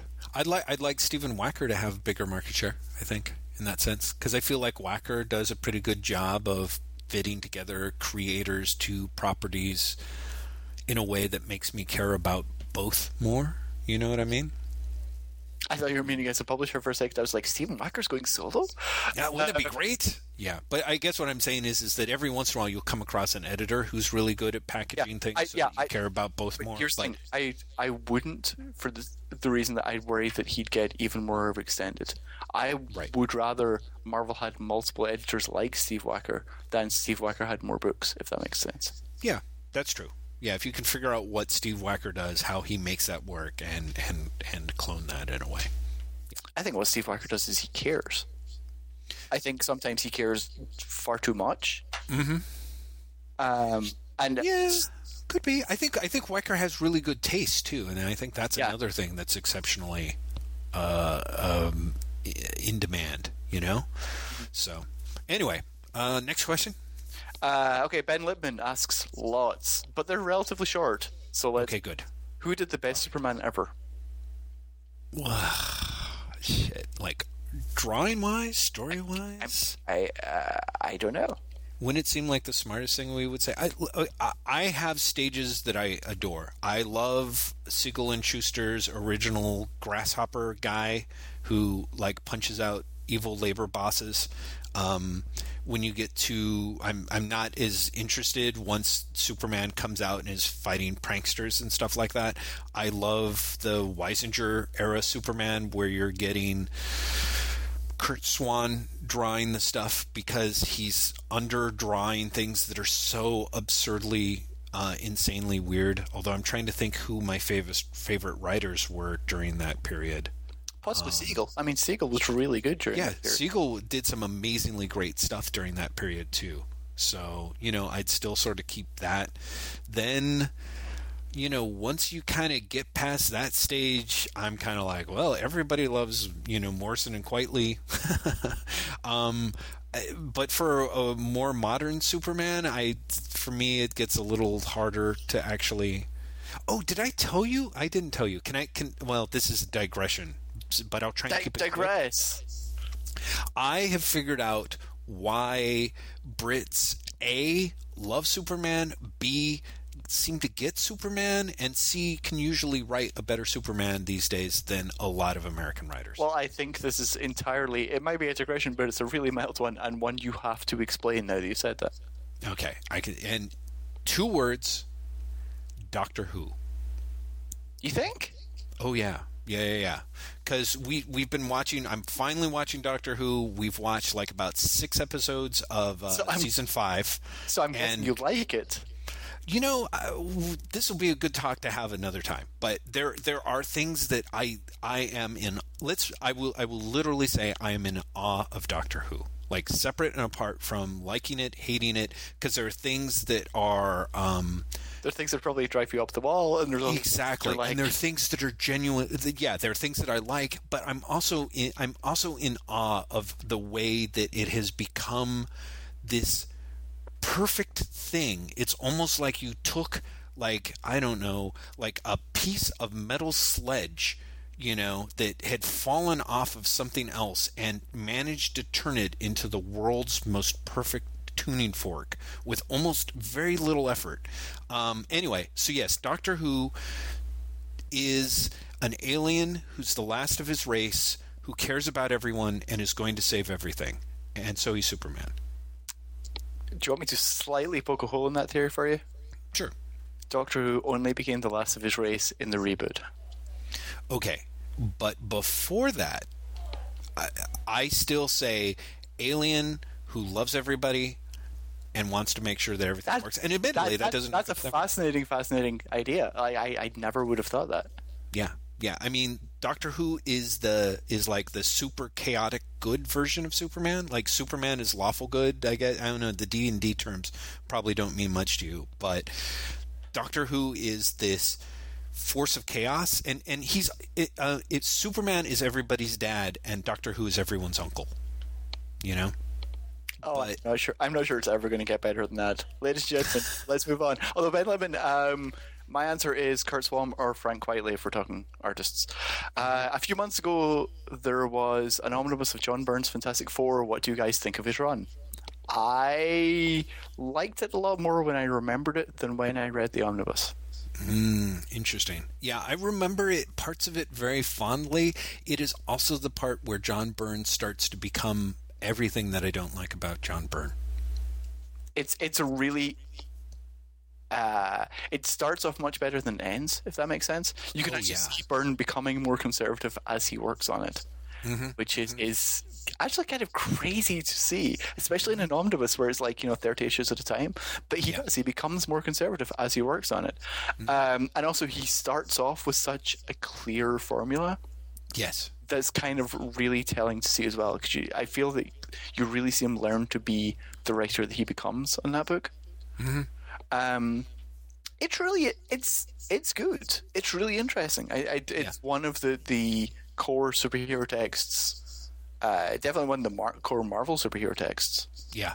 Of all time, I think. Yeah. Definitely, and definitely one of the, by all means, one of the, in the top 5 Fantastic Four runs, by all means. That being said, by the time it is done, John Byrne has become, and it only gets, I think, codified in Superman. It's like he works the Kirby out of his system almost to his detriment, or how to put this? He works past and through the Kirby and starts messing with other influences, which I don't find as interesting as much. Yeah, I think he works the Kirby to death is the problem. I don't think he even to the point where he gets sick of it. I think like he brings it back in Superman with some of the dark side stuff, but he doesn't really want to. And it feels the thing is what I think happened. And here goes me psychoanalyzing comic creators again. I think at some point he managed to convince himself that he was the heir to Kirby. And so he didn't want to repeat Kirby's thing, but he was like, I know what happens with these characters next. Right. And I think that's what the problem is, especially with his DC work, especially with his Fourth World work. Every time he was near Darkseid, I think it was very much not even not checking what had happened with the characters earlier, but pretty much like ignoring. Like he was basically on his memory of what Kirby did. Oh, interesting.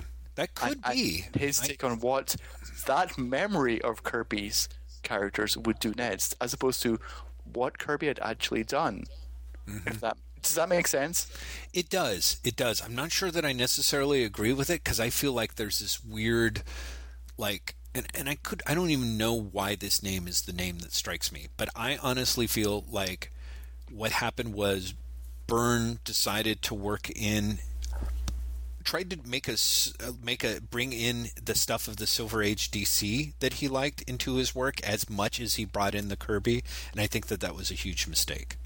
Like, I think he was like, at some point he was like, I'm not as interested in the Stan Lee side of Lee and Kirby, but what would happen if John Broome had worked with Kirby? And I think the answer is eternal boredom, unfortunately. So that's really me. What character didn't Kirby work on, which you wished he'd worked on? Man, that's a good one. Green Lantern. Oh, right. What a good choice. Yeah, that wouldn't have been my choice, though.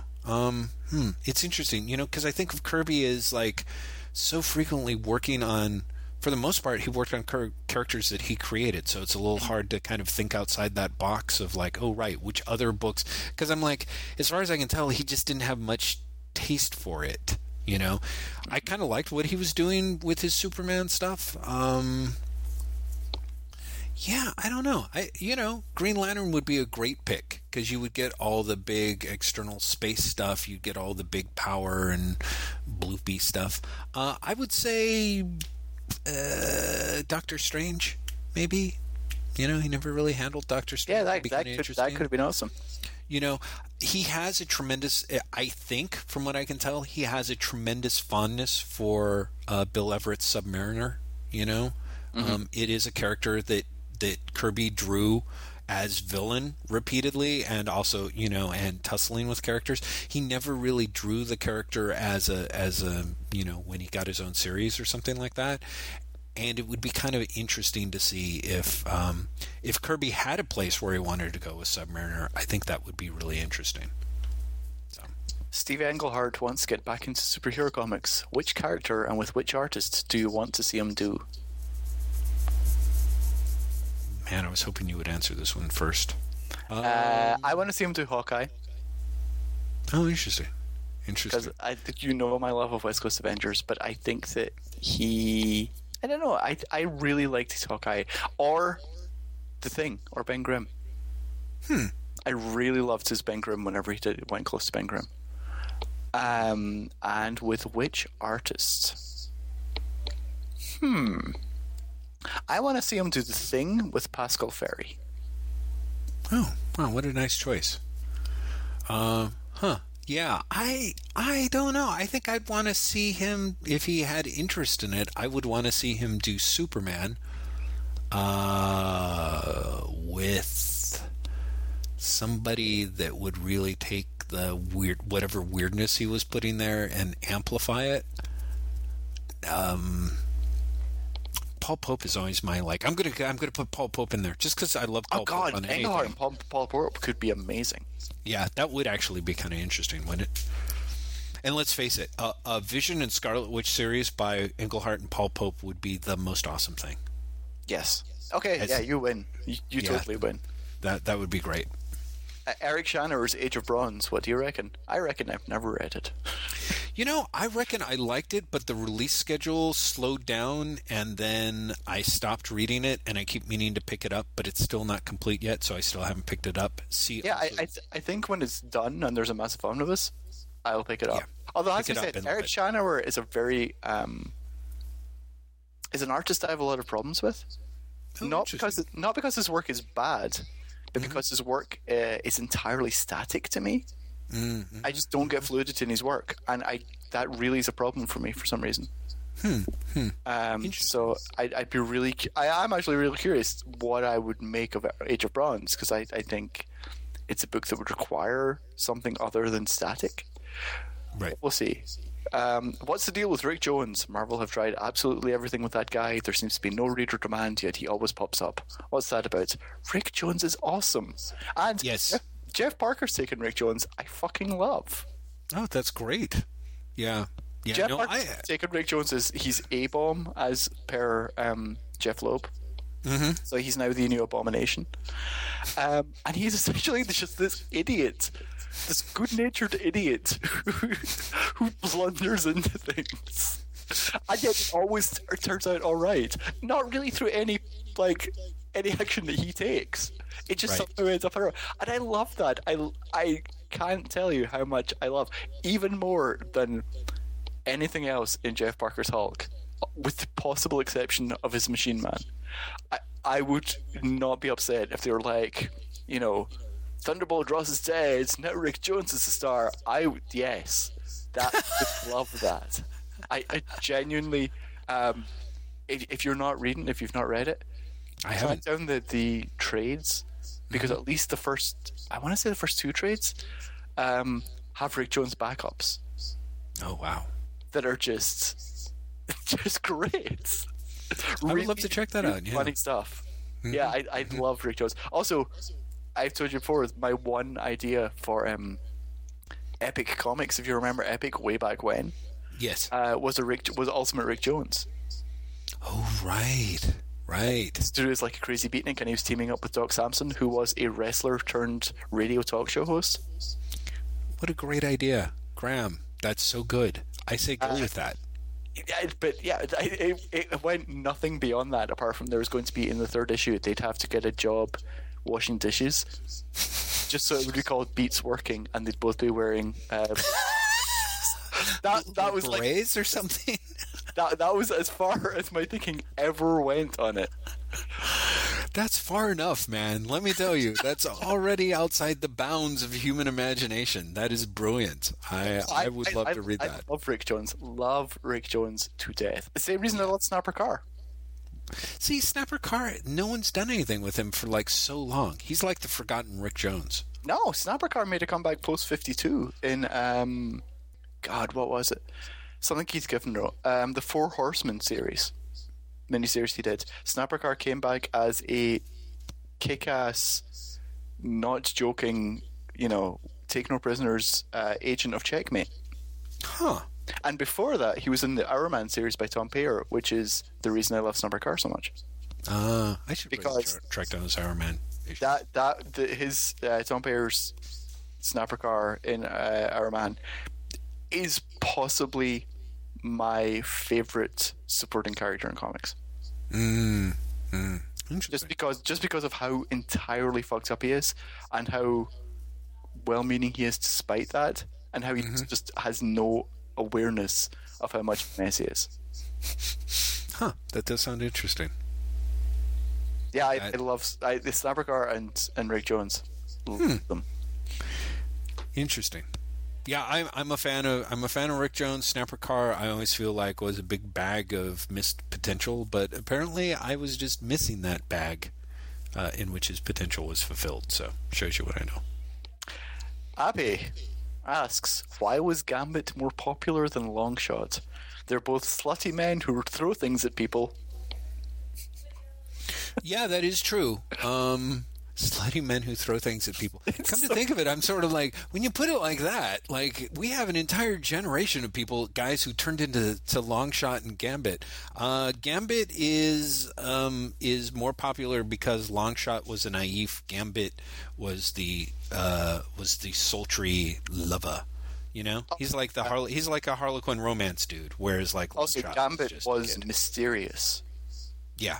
Well, like I said, he's the mysterious lover. You know what I mean? He was. I just want to say lover again. It's so good. Those jokes you're always threatening to make. You should have one of you just going lover. Oh, I should do that. I came if our last podcast hadn't been almost 3 hours long, I tell you, I would have had ringtones of us both. But one day soon. Also, why is Gambit more popular than Longshot? He appeared at the right time and he stuck around. As opposed to Longshot, who had a great miniseries, was pulled into X-Men where he didn't really have a purpose. Right. And then written out and pretty much disappeared. Yeah, he kept coming in, coming back, coming in, going back. But Gambit came in like when Jim Lee popped up. Right. And then was in it during the X-Men's like big period. Mm-hmm. So, and let's face it, the fact that he's romancing Rogue is way more interesting than Longshot being romanced by Dazzler, you know? Again, it's just everything's right. I don't know how to describe. Everything is right about Gambit in a way that makes people still hate him to this day, whereas Longshot, nobody still cares about him to this day. So I have to say, I would love if Anna Shenty went back to Longshot. Be interesting. Because I think her original series was so purely her. Yet it works in the Marvel Universe in a way that I don't think anything else she did, including her Daredevil, ever was. And it always makes me kind of sad that whatever the announced graphic novel follow-up was never appeared. I was like, what is in that story? God damn it. Damn it, you know what? This is a possibility. There was no story. They were like, we're doing a graphic novel. Nothing. Why did Moon Knight fail, and if so, why? And if so, were you surprised it failed? Yeah, those are all really good questions. Yes, it failed. It fails because it's Moon Knight. And was I surprised it failed? No, it was Moon Knight. No, I disagree with you. I think that Moon Knight could have been a hit. I think it failed because of Bendis and Maleev. Honestly, I think because they're not enough of a draw. Because I think you could point to the numbers now and show that neither of them are actually as much of a draw. So look at Spider-Woman. Yeah, exactly.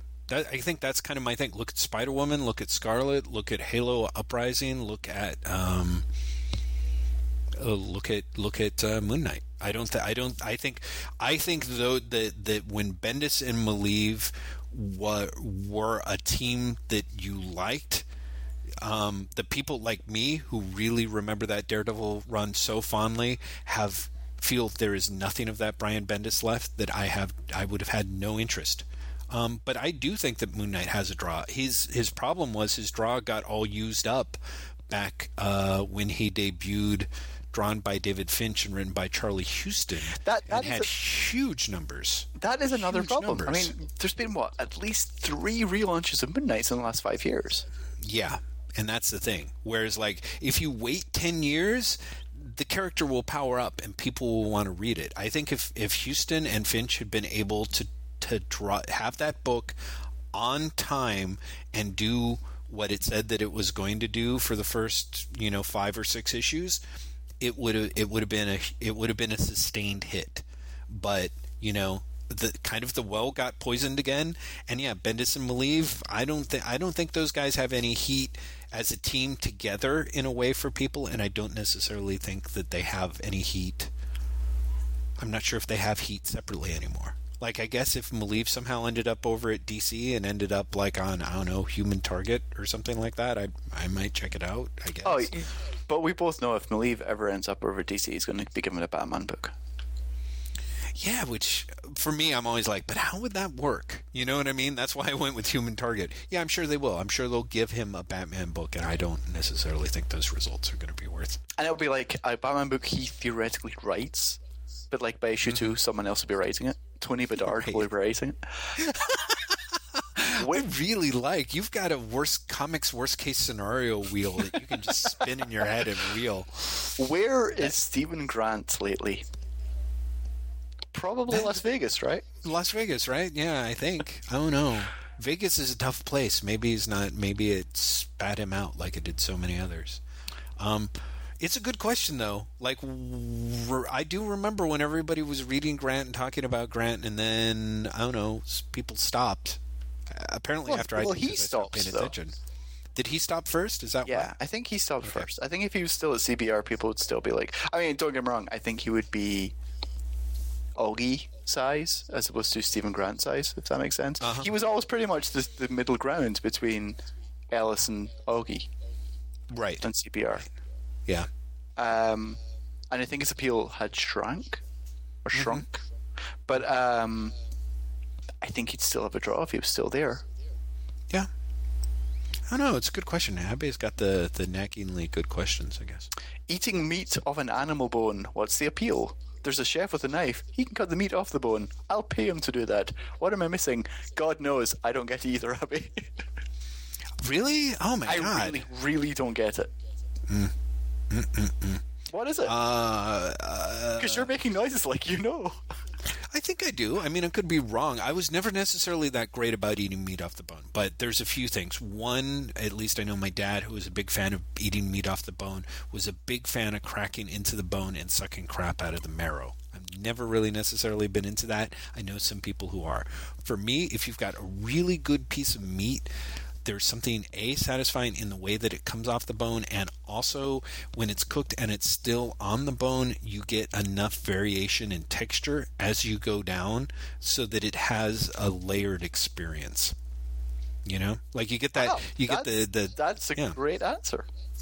Thank you. That's the type of answer that only somebody who hasn't been eating red meat for like 30 years. I was going to say, like, because you're a vegetarian, I was expecting a joke, and then you gave a spectacular answer.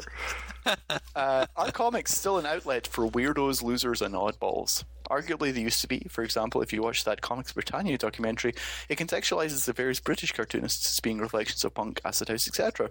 I grew up in Claremont, you're not alone, and got to find out as an adult, he was not exactly writing about teen angst that whole time, let alone when you go outside the mainstream to Sim, Chester Brown, etc. 70s Marvel maybe makes more sense when you know it's about drugs than when you don't. Do you look at comics now as home to non-mainstream voices, or have they been taken over by dull careerists, milquetoast adorable webcomic moppets, and people who think playing video games constitutes being part of a subculture? Or am I merely glorifying the past or picking out isolated examples? Also, doesn't matter. I love Abbe. Oh my God, that I remember reading that comment and it's so good. I've actually forgotten parts of it, and hearing you say it, I'm like, oh Jesus. Yeah, we should just say something like no and move on. Here's the thing. I don't think it does matter. Ultimately, because I think that, like any culture, there will always be an oddball contingent. Mm-hmm. And just because the mainstream has become more mainstream, and I think it has, I think the mainstream has become much less forgiving of the oddballs, of the people with the individual voices, to the point where you have like the big names, but even a big name like Morrison is writing in a really generic style. Right. Right. But I think that that's okay. Mm-hmm. Because ultimately that's just one generation that will be overturned. Right. And so if that leads to more individual voices, more of a weirdo oddball side becoming dominant later, that's the circle of life, Jeff.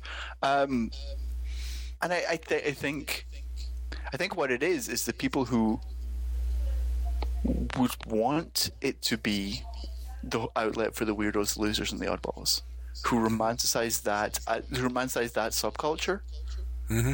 are just here at the wrong time. Right. Yeah, I think that's... So ultimately, I think it doesn't matter because it'll change. Mm-hmm. We're in a really corporate part of culture in general right now. Right. I'd argue that there isn't really an oddball culture that has not been commodified right now. Well, sort of. I mean, let's put it this way. Yeah, commodification seems to be a larger goal than self-expression for the majority of the media spread across everything. Definitely when you look at stuff, the thing that was interesting about comics in the 70s is, at least in the US, there really wasn't much, I guess is how to say it. So in other words, someone like Steve Gerber ends up doing Marvel Comics. Like, you got a lot of weirdo guys that ended up going into Marvel Comics. A lot of those guys have been disparaged as the precise section where comics began to fall, when comics started hiring fanboys instead of writers to do their own work. But I don't necessarily honestly believe that. I mean, I think the problem is that what excited guys about Marvel Comics in the 60s that made them want to write there or get into comics was the idea of like, hey, I can write my stuff that is going to be weird and unique and me. Because you saw stuff in Marvel Comics that seemed very weird and very unique, but, you know, tied to guys like Stan Lee and Jack Kirby or whatever. But, you know, so you got guys who were like, they were excited by the idea of self-expression, not necessarily by the idea of working on, I mean, self-expression through working on Spider-Man, if you see what I'm saying. Yeah. And I feel like over as opposed generations, to working on Spider-Man. Yeah, exactly. Like, I think there's a lot of people who feel like it seems absurd to think that you're going to have self-expression working on Spider-Man unless you just sort of talk about the idea, you know, of the, you know, the thing you see bandied out around more often, which is that, oh, you know, in order to be a professional writer, you always put some part of yourself into the character and blah, blah, blah, blah, blah, blah, blah. Completely different from what I think these guys were thinking and feeling. On the other hand, you had like an underground comics scene that had flared up and was burning out in the 70s. Now you've got fucking webcomics. Like, I really honestly believe that the webcomic scene is where the losers and the misfits and the weirdos hang out now. And here's the fascinating part of Happy's comment, because he dismisses that as Milk's most adorable webcomic Muppets. And it's kind of like, yeah, they are the losers and the weirdos and the oddballs now. It's just that you don't like their flavor of loser, weirdo, and oddball. Right, exactly. Well, and there's also a thing of, I would say that that back in the day before the internet, you had a monoculture with lots of little bubbles in it, you know? And now I think the internet makes you feel like you've got a mega culture but with a striation of monoculture running through it. You know what I mean? Yeah. So again, there's that idea of like, you know, the whole idea that video games seems like a subculture. I was kind of like, ooh, ouch. But you know what?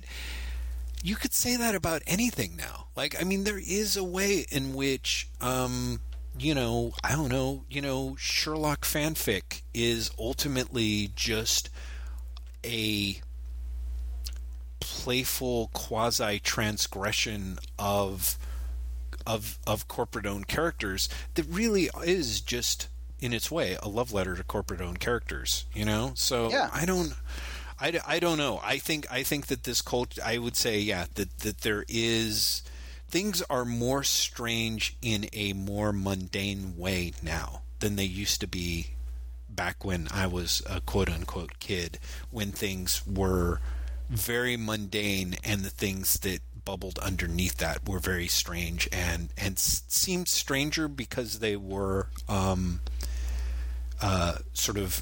seemed so fully separated from the culture around them. And I'm going to say this really quickly and then we should move on, because god damn it, I really want to finish these questions and we're close to our cutoff point. But part of what I think this, you know, the strangeness is more mundane is an inversion of punk, in that we're the generation who just doesn't like the younger generation's rebellion. Does that make sense?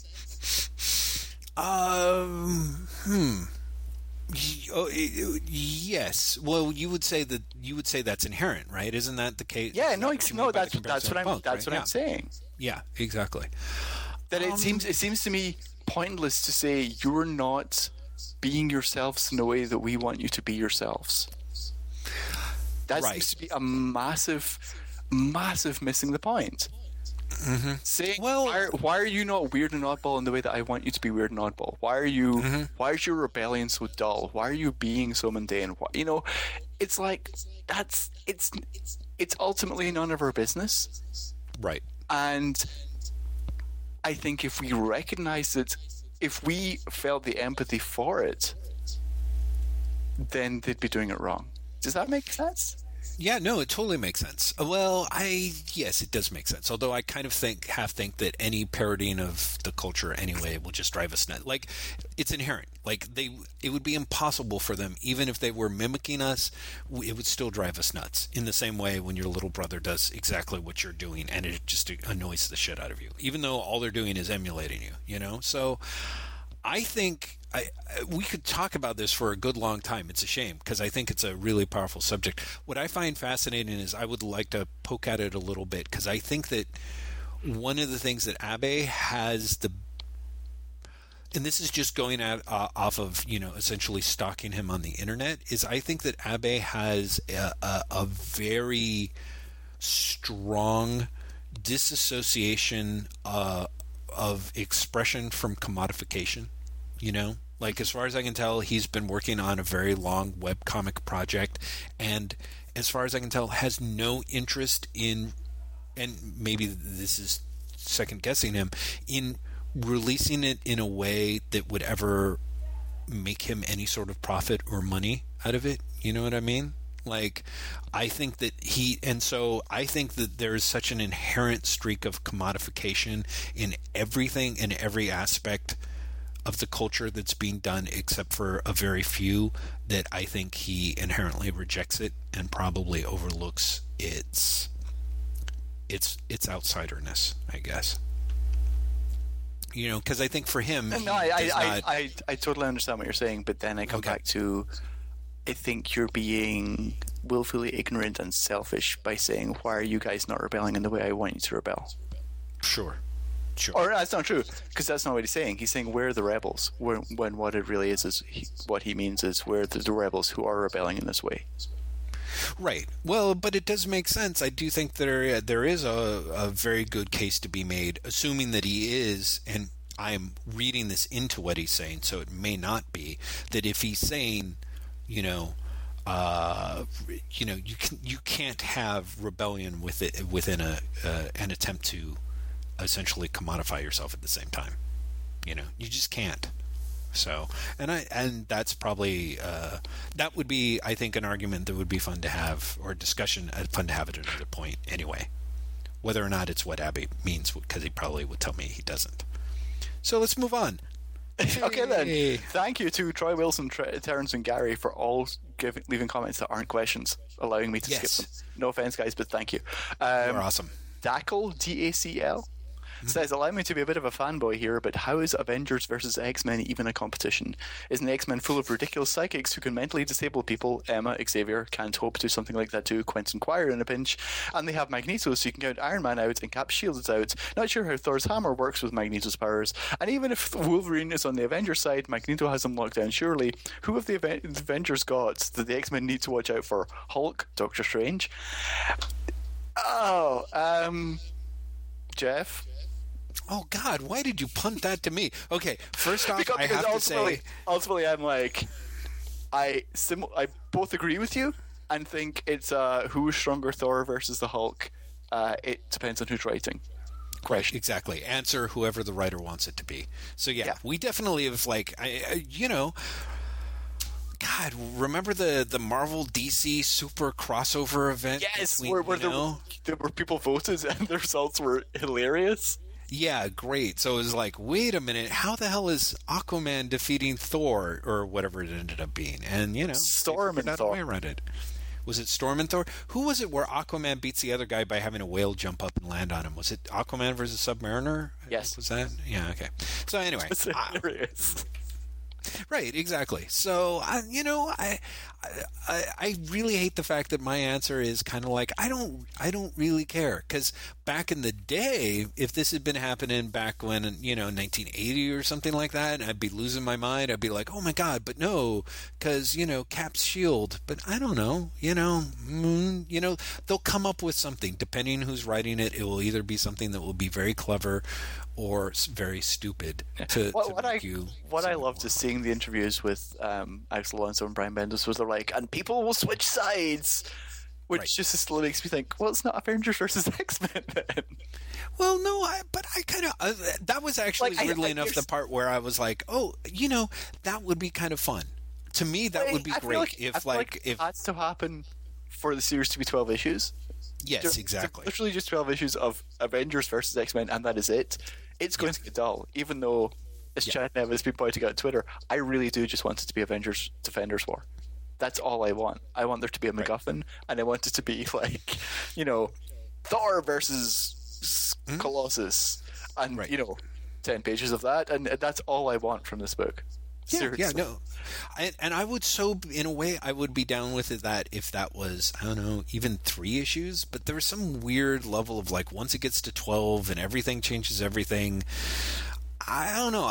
It's weird. I just don't have any faith in those people. Interestingly enough, I read an issue of, I think, was it Secret Avengers? Because Nevitt was like, I really liked what Bendis was doing here with this fight between the New Avengers and Ragnarok. It was New Avengers. Was it New Avengers? Thank you. Yeah. And I was like, oh, okay, I will pick up that issue. And then I read it and I was like, well, that was a thing. Like, like it didn't work as well for me. And I did have that weird moment of, I guess it's a good thing that for the most part, comics seem to have gone away from the fight scenes, because I could see where this one, there were elements of it that ended up working, like especially the finale almost seemed sort of satisfactory. And yet at the same way, I was kind of like, well, it still was the same old, nah, not really. Like, I'm kind of like, you've got Thor, you've got Power Man, and it's 2 very different things. Or maybe it's even Iron Fist, where Iron Fist does something awesome and manages to get in underneath the hammer and KO Thor. And it was really drawn well and suspensefully, and there were all these other elements that kind of added up pacing-wise. It was actually one of the better fight scenes I've ever seen, but I should say have ever seen in a recent Marvel comic. And I was still like, nah, it's not really. I kind of, wherever I'm at in superheroes, it's not necessarily about them talking, and it's not necessarily about them punching until you get someone doing it. Like, to me, if it's John Romita Jr. doing it, I'm like, it'll probably have I'll probably want to see people punching. JM asks, what are your thoughts on Alan Murray Eddie Campbell's A Disease of Language? I need to go back and revisit it, but I remember thinking that it was a gorgeous adaptation by Campbell of Moore's work. I had the same thing. I was like, I haven't read it in the longest time. I remember really liking it at the time. Yeah. But that was also a really long time ago. Really long time ago. As I recall, Campbell really does do, because he's such a great artist, he really did, like, he just did such a smart and sensible adaptation of Moore's work, and I actually ended up enjoying it more as comics than I did hearing Moore actually read those pieces. And as I recall, I think Disease of Language has a long interview at the end where Campbell interviews Moore about his magical belief system and how it works, and that was also tremendous reading at the time. JM also asks, how about an in-depth discussion, career overview of Warren Ellis? In 9 minutes? I'm not sure that's going to happen. No, but we should try it sometime. We should, although I'm not sure if that's one of those where I'm almost like, we almost need somebody like Chad Nevitt in the mix. Yeah, because we're too close and dismissive. Yeah, we're too, you and I are, too much on the same dismissive page, exactly. He also suggests we do the same for Scalped, which honestly I've read minimal and did not particularly feel it. So that is like the opposite of a Graham book, and I need to retry Scalped. Scalped was a fascinating experience where I read the first maybe 2 issues, and for a guy who loves dark noir, I was like, this is actually too dark and too grim for me, and I had to take a pass. So imagine my take on it. Yeah, exactly. Asks, members of Graham McMillan's cult already know about his thoughts of Valiant Comics through his Robot 6 post. First of all, if they're really the cult, I'm so sorry, everyone. I would like to know Jeff's memories or thoughts of Valiant titles during the 90s. Do you have any? Don't forget, Jeff, be short. Well, the great thing is I can fulfill both of those requirements. I don't. I didn't read them. I didn't. I jumped offline when I came back to... When I sort of was, I think I mentioned the other week, doing the security dude at like comic shows in the 90s, a lot of people were dumping their books for super cheap the dealers, because they would buy all these things to get variant covers, but then they'd have 300 issues of like Ghost Rider or something to get the glow-in-the-dark variant. So they would dump them for super cheap at these shows and not muddy the waters of the comic shows. I could have picked up a ton of Valiants back then and did not. It just didn't seem to have any appeal to me. Well done. He also asks, which Downton Abbey characters could you see in a prequel comic book series or a one-shot? Who would be your ideal creative teams? Good question. I would love to see young Carson. Oh, yeah. Carson would be great. With him on the vaudeville strip done by, like, Roger Langridge. Yeah. Really, would that not be absolutely spectacular? Absolutely fantastic. I would read... let's see. Chris Samney could illustrate Cousin Matthew at War flashback. That'd be good. Yeah.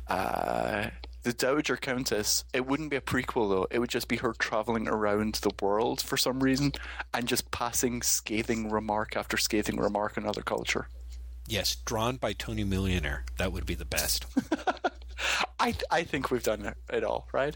Well, no, because I was going to say, I also would love to see the romantic loves of young Thomas as drawn by like Jean-Paul Leon and written by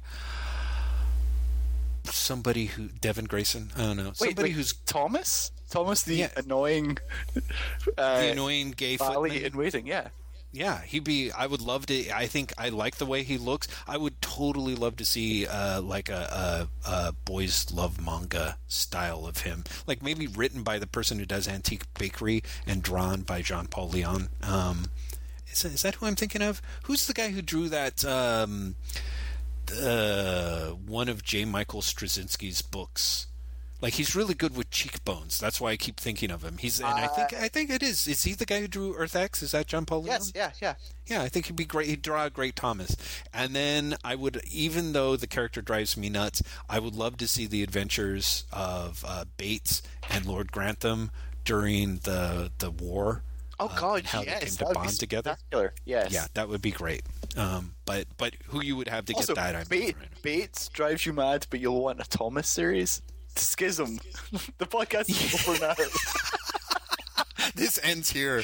Drop the mic. Walk away. Yes, exactly. Who would do the? Who would do that series? Oh, the Bates and Grantham. Yeah, Nick Bertozzi. Nick Bertozzi is going to do that series for me. Oh, yeah, that would be a good one. Or you know who actually might be interesting would be, although you don't really like his work much, Paul Grist. Oh no, he would actually do a really good Downton Abbey comic. Yeah, he'd be great because he's really good at people's ears. So I think he'd be perfect for Downton Abbey. Okay, let's move forward because we actually might finish. Woo! Amazing thing. Seriously. Yes.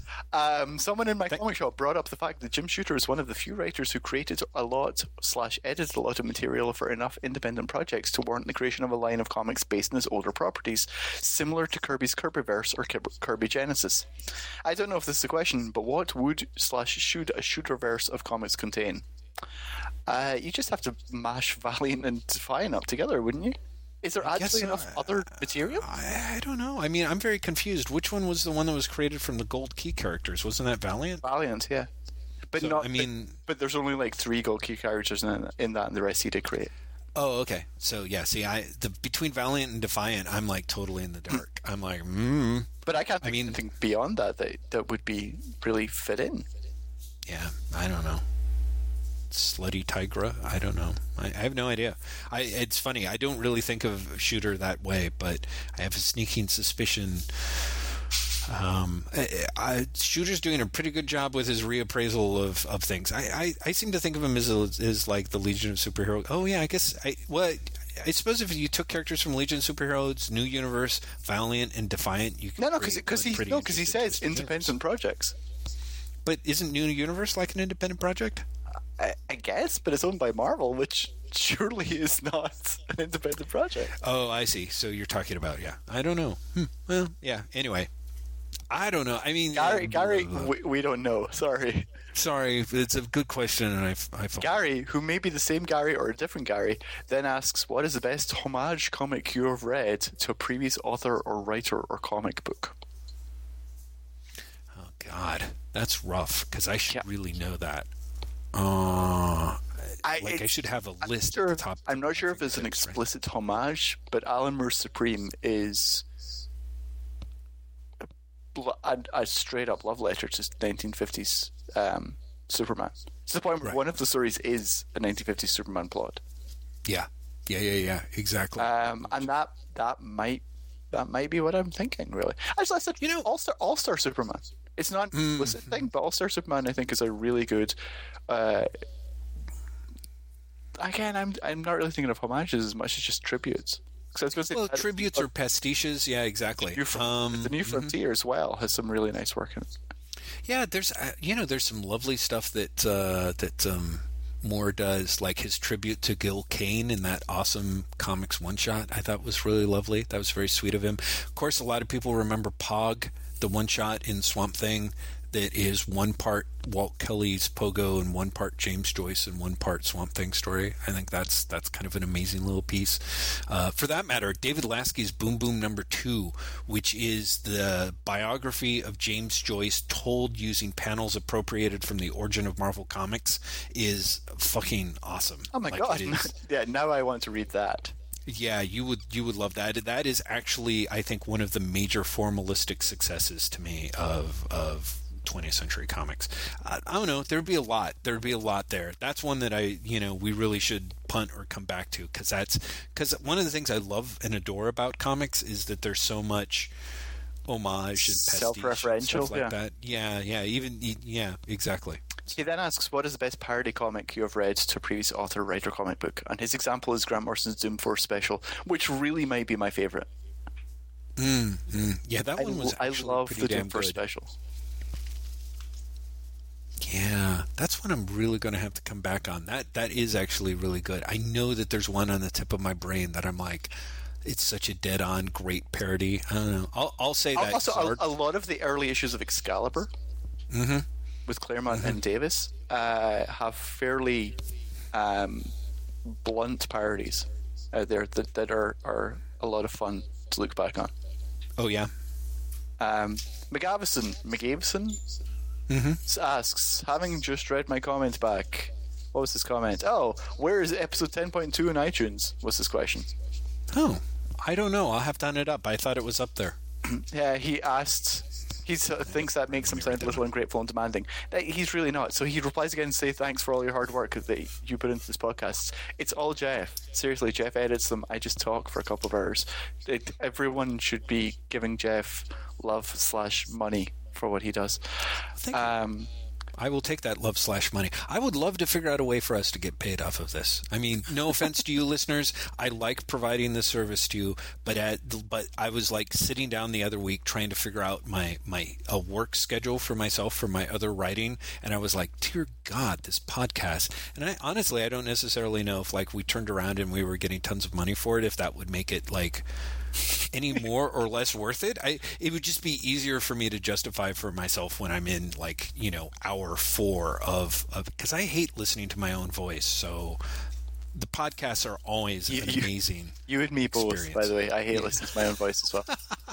He then asks, yes, because we're going to get to these questions, Jeff. We're so close. We're so close. If manga was released in color and at the size of an American comic, priced like an American comic, would you prefer to buy that over the regular sized black and white volumes? No. Yeah, I would have to agree. If American comics were shaped and priced like manga, I'd much prefer that. Yeah. Did Jeff ever get around to reading X-Men Forever, and what did he think? I read the first volume, and then I had actually the library didn't have volume 2. Yeah, exactly. No. I actually liked the first volume a lot. I could see why you thought that it was batshit and fun, and it also felt like it kind of felt like Claremont with it just felt like a really fresher take on the stuff that he does. I mean, he's always got characters and obsessions that he likes that he's like going to bring back that I'm always like, what? But I I liked it. I didn't but not enough to like turn around and buy Volume 2. And now that I have Volume 2 checked out from the library, it's been so long since I've remembered Volume 1. I don't think I can remember it. Yeah, it was one of those things that when it was coming out, because it was coming out bi-weekly, the frequency really helped. I think if I was given a month between them, I would have been like, eh. But the fact that it was every 2 weeks, you're like, yes, we're batshit comics, let's go. Well, yeah, and even that first trade was great. If I hadn't had to wait 6 months between the second one, I would have been there. But that first one, which again, I barely remember, I really enjoyed his like, okay, like I am going to like have things happen that should be fun. The end. It was great. 2 Diesel asks, can you go over Graham's blog post at Newsarama, the one where Eric Stevenson eviscerates Marvel? I'm going to punt this forward because I want to do it post Image Expo, because I think Image Expo is going to have to be put up or shut up, because I think Eric Stevenson has been going to war with Marvel lately. And also really promoting Image, and I think the way that they have placed Image Expo, if Image Expo doesn't come away with everyone being like, Image is a force to be reckoned with, I think it'll be kind of fascinating. So yeah, we'll see. That'll be a fun conversation next week, because my impression is that well, we'll just see. Yeah. Chris Brown, and this is the last batch of questions, Jeff. Seriously. I consider myself a Kirby fan, yet I realize I've only read his Marvel work. What would you say is the best of his latter-day post-Marvel work? DC work, he says. There was the Fourth World, Commandy, Omak the Demon, anything else? Yeah, there's The Losers, which is really, really fucking good. Yeah, The Losers was surprisingly good. You might not think it's good, and if you're like me, you don't like war comics, The Losers is an amazingly good comic. Yeah. What's the best of his DC work? The Fourth World. Yeah, agreed. Although Commandy is very close in my heart, I have to say. All of it's great. Right. But the Fourth World is just the best for me. And then possibly it'd probably go Fourth World and then The Demon for me, I think. Interesting. Yeah, I would have to say it's like Fourth World, Commandy, Demon, The Losers, OMAC, and yet with this asterisk, which is that I think the first issue of OMAC is one of the best things I've ever read ever. Yes, like first issue of OMAC is really close to a perfect comic. Yeah, absolutely. So much so that even the rest of the issues can't live up to it. So it seems like for all of these, I vaguely always heard that they are interesting and promising, but in the end unsatisfying because of editorial interference, cancellation, or simply Kirby leaving or what have you. Is this fair? Are any of them satisfying as complete works, or are they all just tantalizing might-have-beens? I think OMAC is a tantalizing might-have-been. Oh, yeah. I actually do think that all of them are tantalizing might-have-beens. But I also think I don't think that makes them any less satisfying in and of themselves, if that makes sense. Agreed. That's not true. Yeah. I think The Losers is not a tantalizing might-have-been. I think The Losers is perfectly complete in and of itself. And I think The Demon is as well, to be honest with you. Huh. Fascinating. I'm not sure that I agree. That being said, I honestly believe, with the exception of the Fourth World, and that's a very, very big exception, I do not believe that Kirby... I don't think that hardly anyone was creating comic books back then with the idea of having something to be a complete unto itself. Like, I think every comic book, at least back in that era, has even the most successful one, by its definition, has to have an aura of what might have been or what it might be, which is what keeps you coming back for the next issue in a way. Mm-hmm. You know, it's a long time till you start hitting projects as, oh, here's a thing, it becomes a complete thing, it finished, and then boom, it's, you know, a complete thing unto itself that you can put on a shelf and people can read it all by itself. Like, there's just not a lot of that, and I think Kirby, of course, was trying to go with that with the Fourth World, even as he was trying to create a larger sense, a bunch of books that he could then pass off to other people, that he could essentially be the progenitor for. So, Chris Brown continues, frankly, even his Marvel work, which I love, mostly ends with a whimper rather than a bang. I can't look back on any complete run of his and feel like it's satisfying from start to finish like I can with, say, Simonson's Thor or Claremont's X-Men. Interesting that you can with X-Men, because I think X-Men really ends with a whimper. Right. do you think there's any Kirby run on anything that makes for a satisfying whole, or are all of them, and I'm just completely full of shit? Now, I want to say something here, Jeff, very quickly. Yes. These questions, this list of questions, I stopped with the last question before we started recording the first podcast where we responded to the questions. So I know that in the comments thread there are more comments and questions following this. Nonetheless, this is my cutoff point because it's when we thought we were going to answer them all. Oh, really? I haven't looked. There were more questions? There were more. Okay. There were more. Holy and shit. one day we might get to those. Anyway, this means our last question is actually, is Chris Brown full of shit? And Chris, you're not full of shit. No. I just want to say that. Yeah, I agree. I love Kirby, but yeah, I don't think it would be hard for me to actually. Again, I just what can we like? Kirby's like the Beatles, you know. Well, no, he's not like the Beatles because the Beatles then were able to like there was a stage during when the Beatles existed where albums became albums as we knew them, right? But before that, albums were basically collections of singles, you know. And I believe that that's the case with the vast majority of Kirby came from that school. You know, and in a way still belong to it. So even when he started moving toward the idea of complete story, a complete thing unto itself, I think it eluded him, but that was, I think, comparatively such a small. I love Devil Dinosaur. I do not think he had a master story that he was telling for Devil Dinosaur. You know? No, I think I don't even think he had a master story he was telling for Fourth World, to be honest. Despite all the mythology, I just don't think that's the way Kirby worked. Yeah. I think he had one angle of it, which is the Orion Darkseid stuff, but but I think that's it. I also think that saying one day they're going to fight is not a master plan. Yeah, exactly. Yeah. But I think you can make an argument that none of them are satisfying whole, but I also think you can make an argument that all of them are satisfying whole. Because, with the exception of OMAG, does anything actually get cancelled on a cliffhanger? I don't think so because he was given the time to more or less wrap them up, and he more or less did. Not necessarily happily, but he did. So what it is everything might not be a coherent whole, but I think it can be perfectly satisfying in and of itself. Yeah, no, agreed. I think that's it. In fact, what becomes the case, and maybe this is it, is what happens is Kirby becomes the masterwork, I guess. You know what I mean?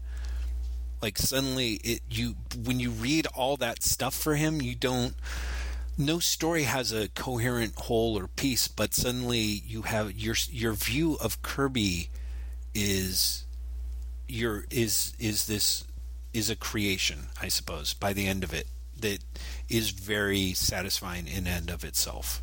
Like it's interesting for a guy who really drew himself in the corners and the fringes of things. By the time you get to, well before you get to the end of his career, everything that he brings to the table and everything that is his style and his growth is, to me, tremendously moving, who he is. Like, you have such a sense of him by the end of it, I feel, in a way that is almost unique. So again, to me, very much the way of, I sort of feel like that's why Kirby can almost be this weird crossover between fine art or high art, in the sense of, if you go through a gallery show of, I don't know, Chuck Close or something like that, you'll have pieces by him that you will love, and then you'll have pieces that you don't. But by the time you leave the show, if it's done its work right, you have this weird sense of who this person is and who they are and how that's shaping what they're thinking about that you've seen explored, laid out before you. And I feel like that's the case with Kirby in a way. In a very real way. Yeah, I know. I think that Kirby was... I was going to say the first recognizable comics auteur, which is not true at all. There's Will Eisner and lots of others, but maybe the first in superhero comics. In that, I just finished reading Machine Man, which I'd never read before. Ooh, yeah. And it's published by it's published by a different publisher, but to me it has more in common with Fourth World, OMAC, and Comanche than it does with anything else that Marvel's doing at the time. Kirby in the end told Kirby stories. It didn't matter where he did it. And I think that it's this weird thing. I feel like you almost have to buy into Kirby to fully appreciate like Kirby. But I think that when you do, it doesn't matter that everything gets cancelled. Or it does matter, but it matters in a different way. Because you start reading the story of Kirby. And this is great because you've actually sorry, I only am cutting you off because you are coming in your Beelzebub. That's exactly why I'm doing it. Kirby is Kirby. I just got to be all Kirby. I'm done anyway. Yes. I made my point, which is as much as I could ever make my point, which is you don't read Kirby story as much as you read Kirby for the experience of reading Kirby. Right. Exactly. Weirdly enough. And if you don't necessarily get that Chris Brown, it is totally okay. Someday, somehow, I think you probably will, because it happens. It happens. Just keep checking in every so often, and someday you'll find that entry point, and it'll be awesome for you. I think you should finish up now. I'm sounding like I'm auto-tuned. I'm sorry, what's that? I think you should finish up now. I'm sounding like I'm auto-tuned. You should close out the podcast so people to know. Oh, I see what you're saying. Right? Yes. What's the last question? We did it. Jeff Lester. We did it. We actually finally. I mean, don't get me wrong. Punted questions. Sorry, everyone. But you missed the list. Thank you, Lord.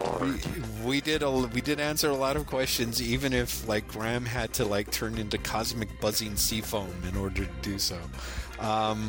Yes, thank you so much, listeners. It really was. Thanks for your patience with it. We will do it again soon. We'll have to come up with a list of the stuff that we punted so that we can work it into our discussions of other comics, because Lord knows we haven't talked about weekly releases in a while now. I love how comics for 5 weeks. Oh my God, that's amazing. Holy cow. Okay, so thanks, listeners. We will be back. We will talk to you next time. Bye.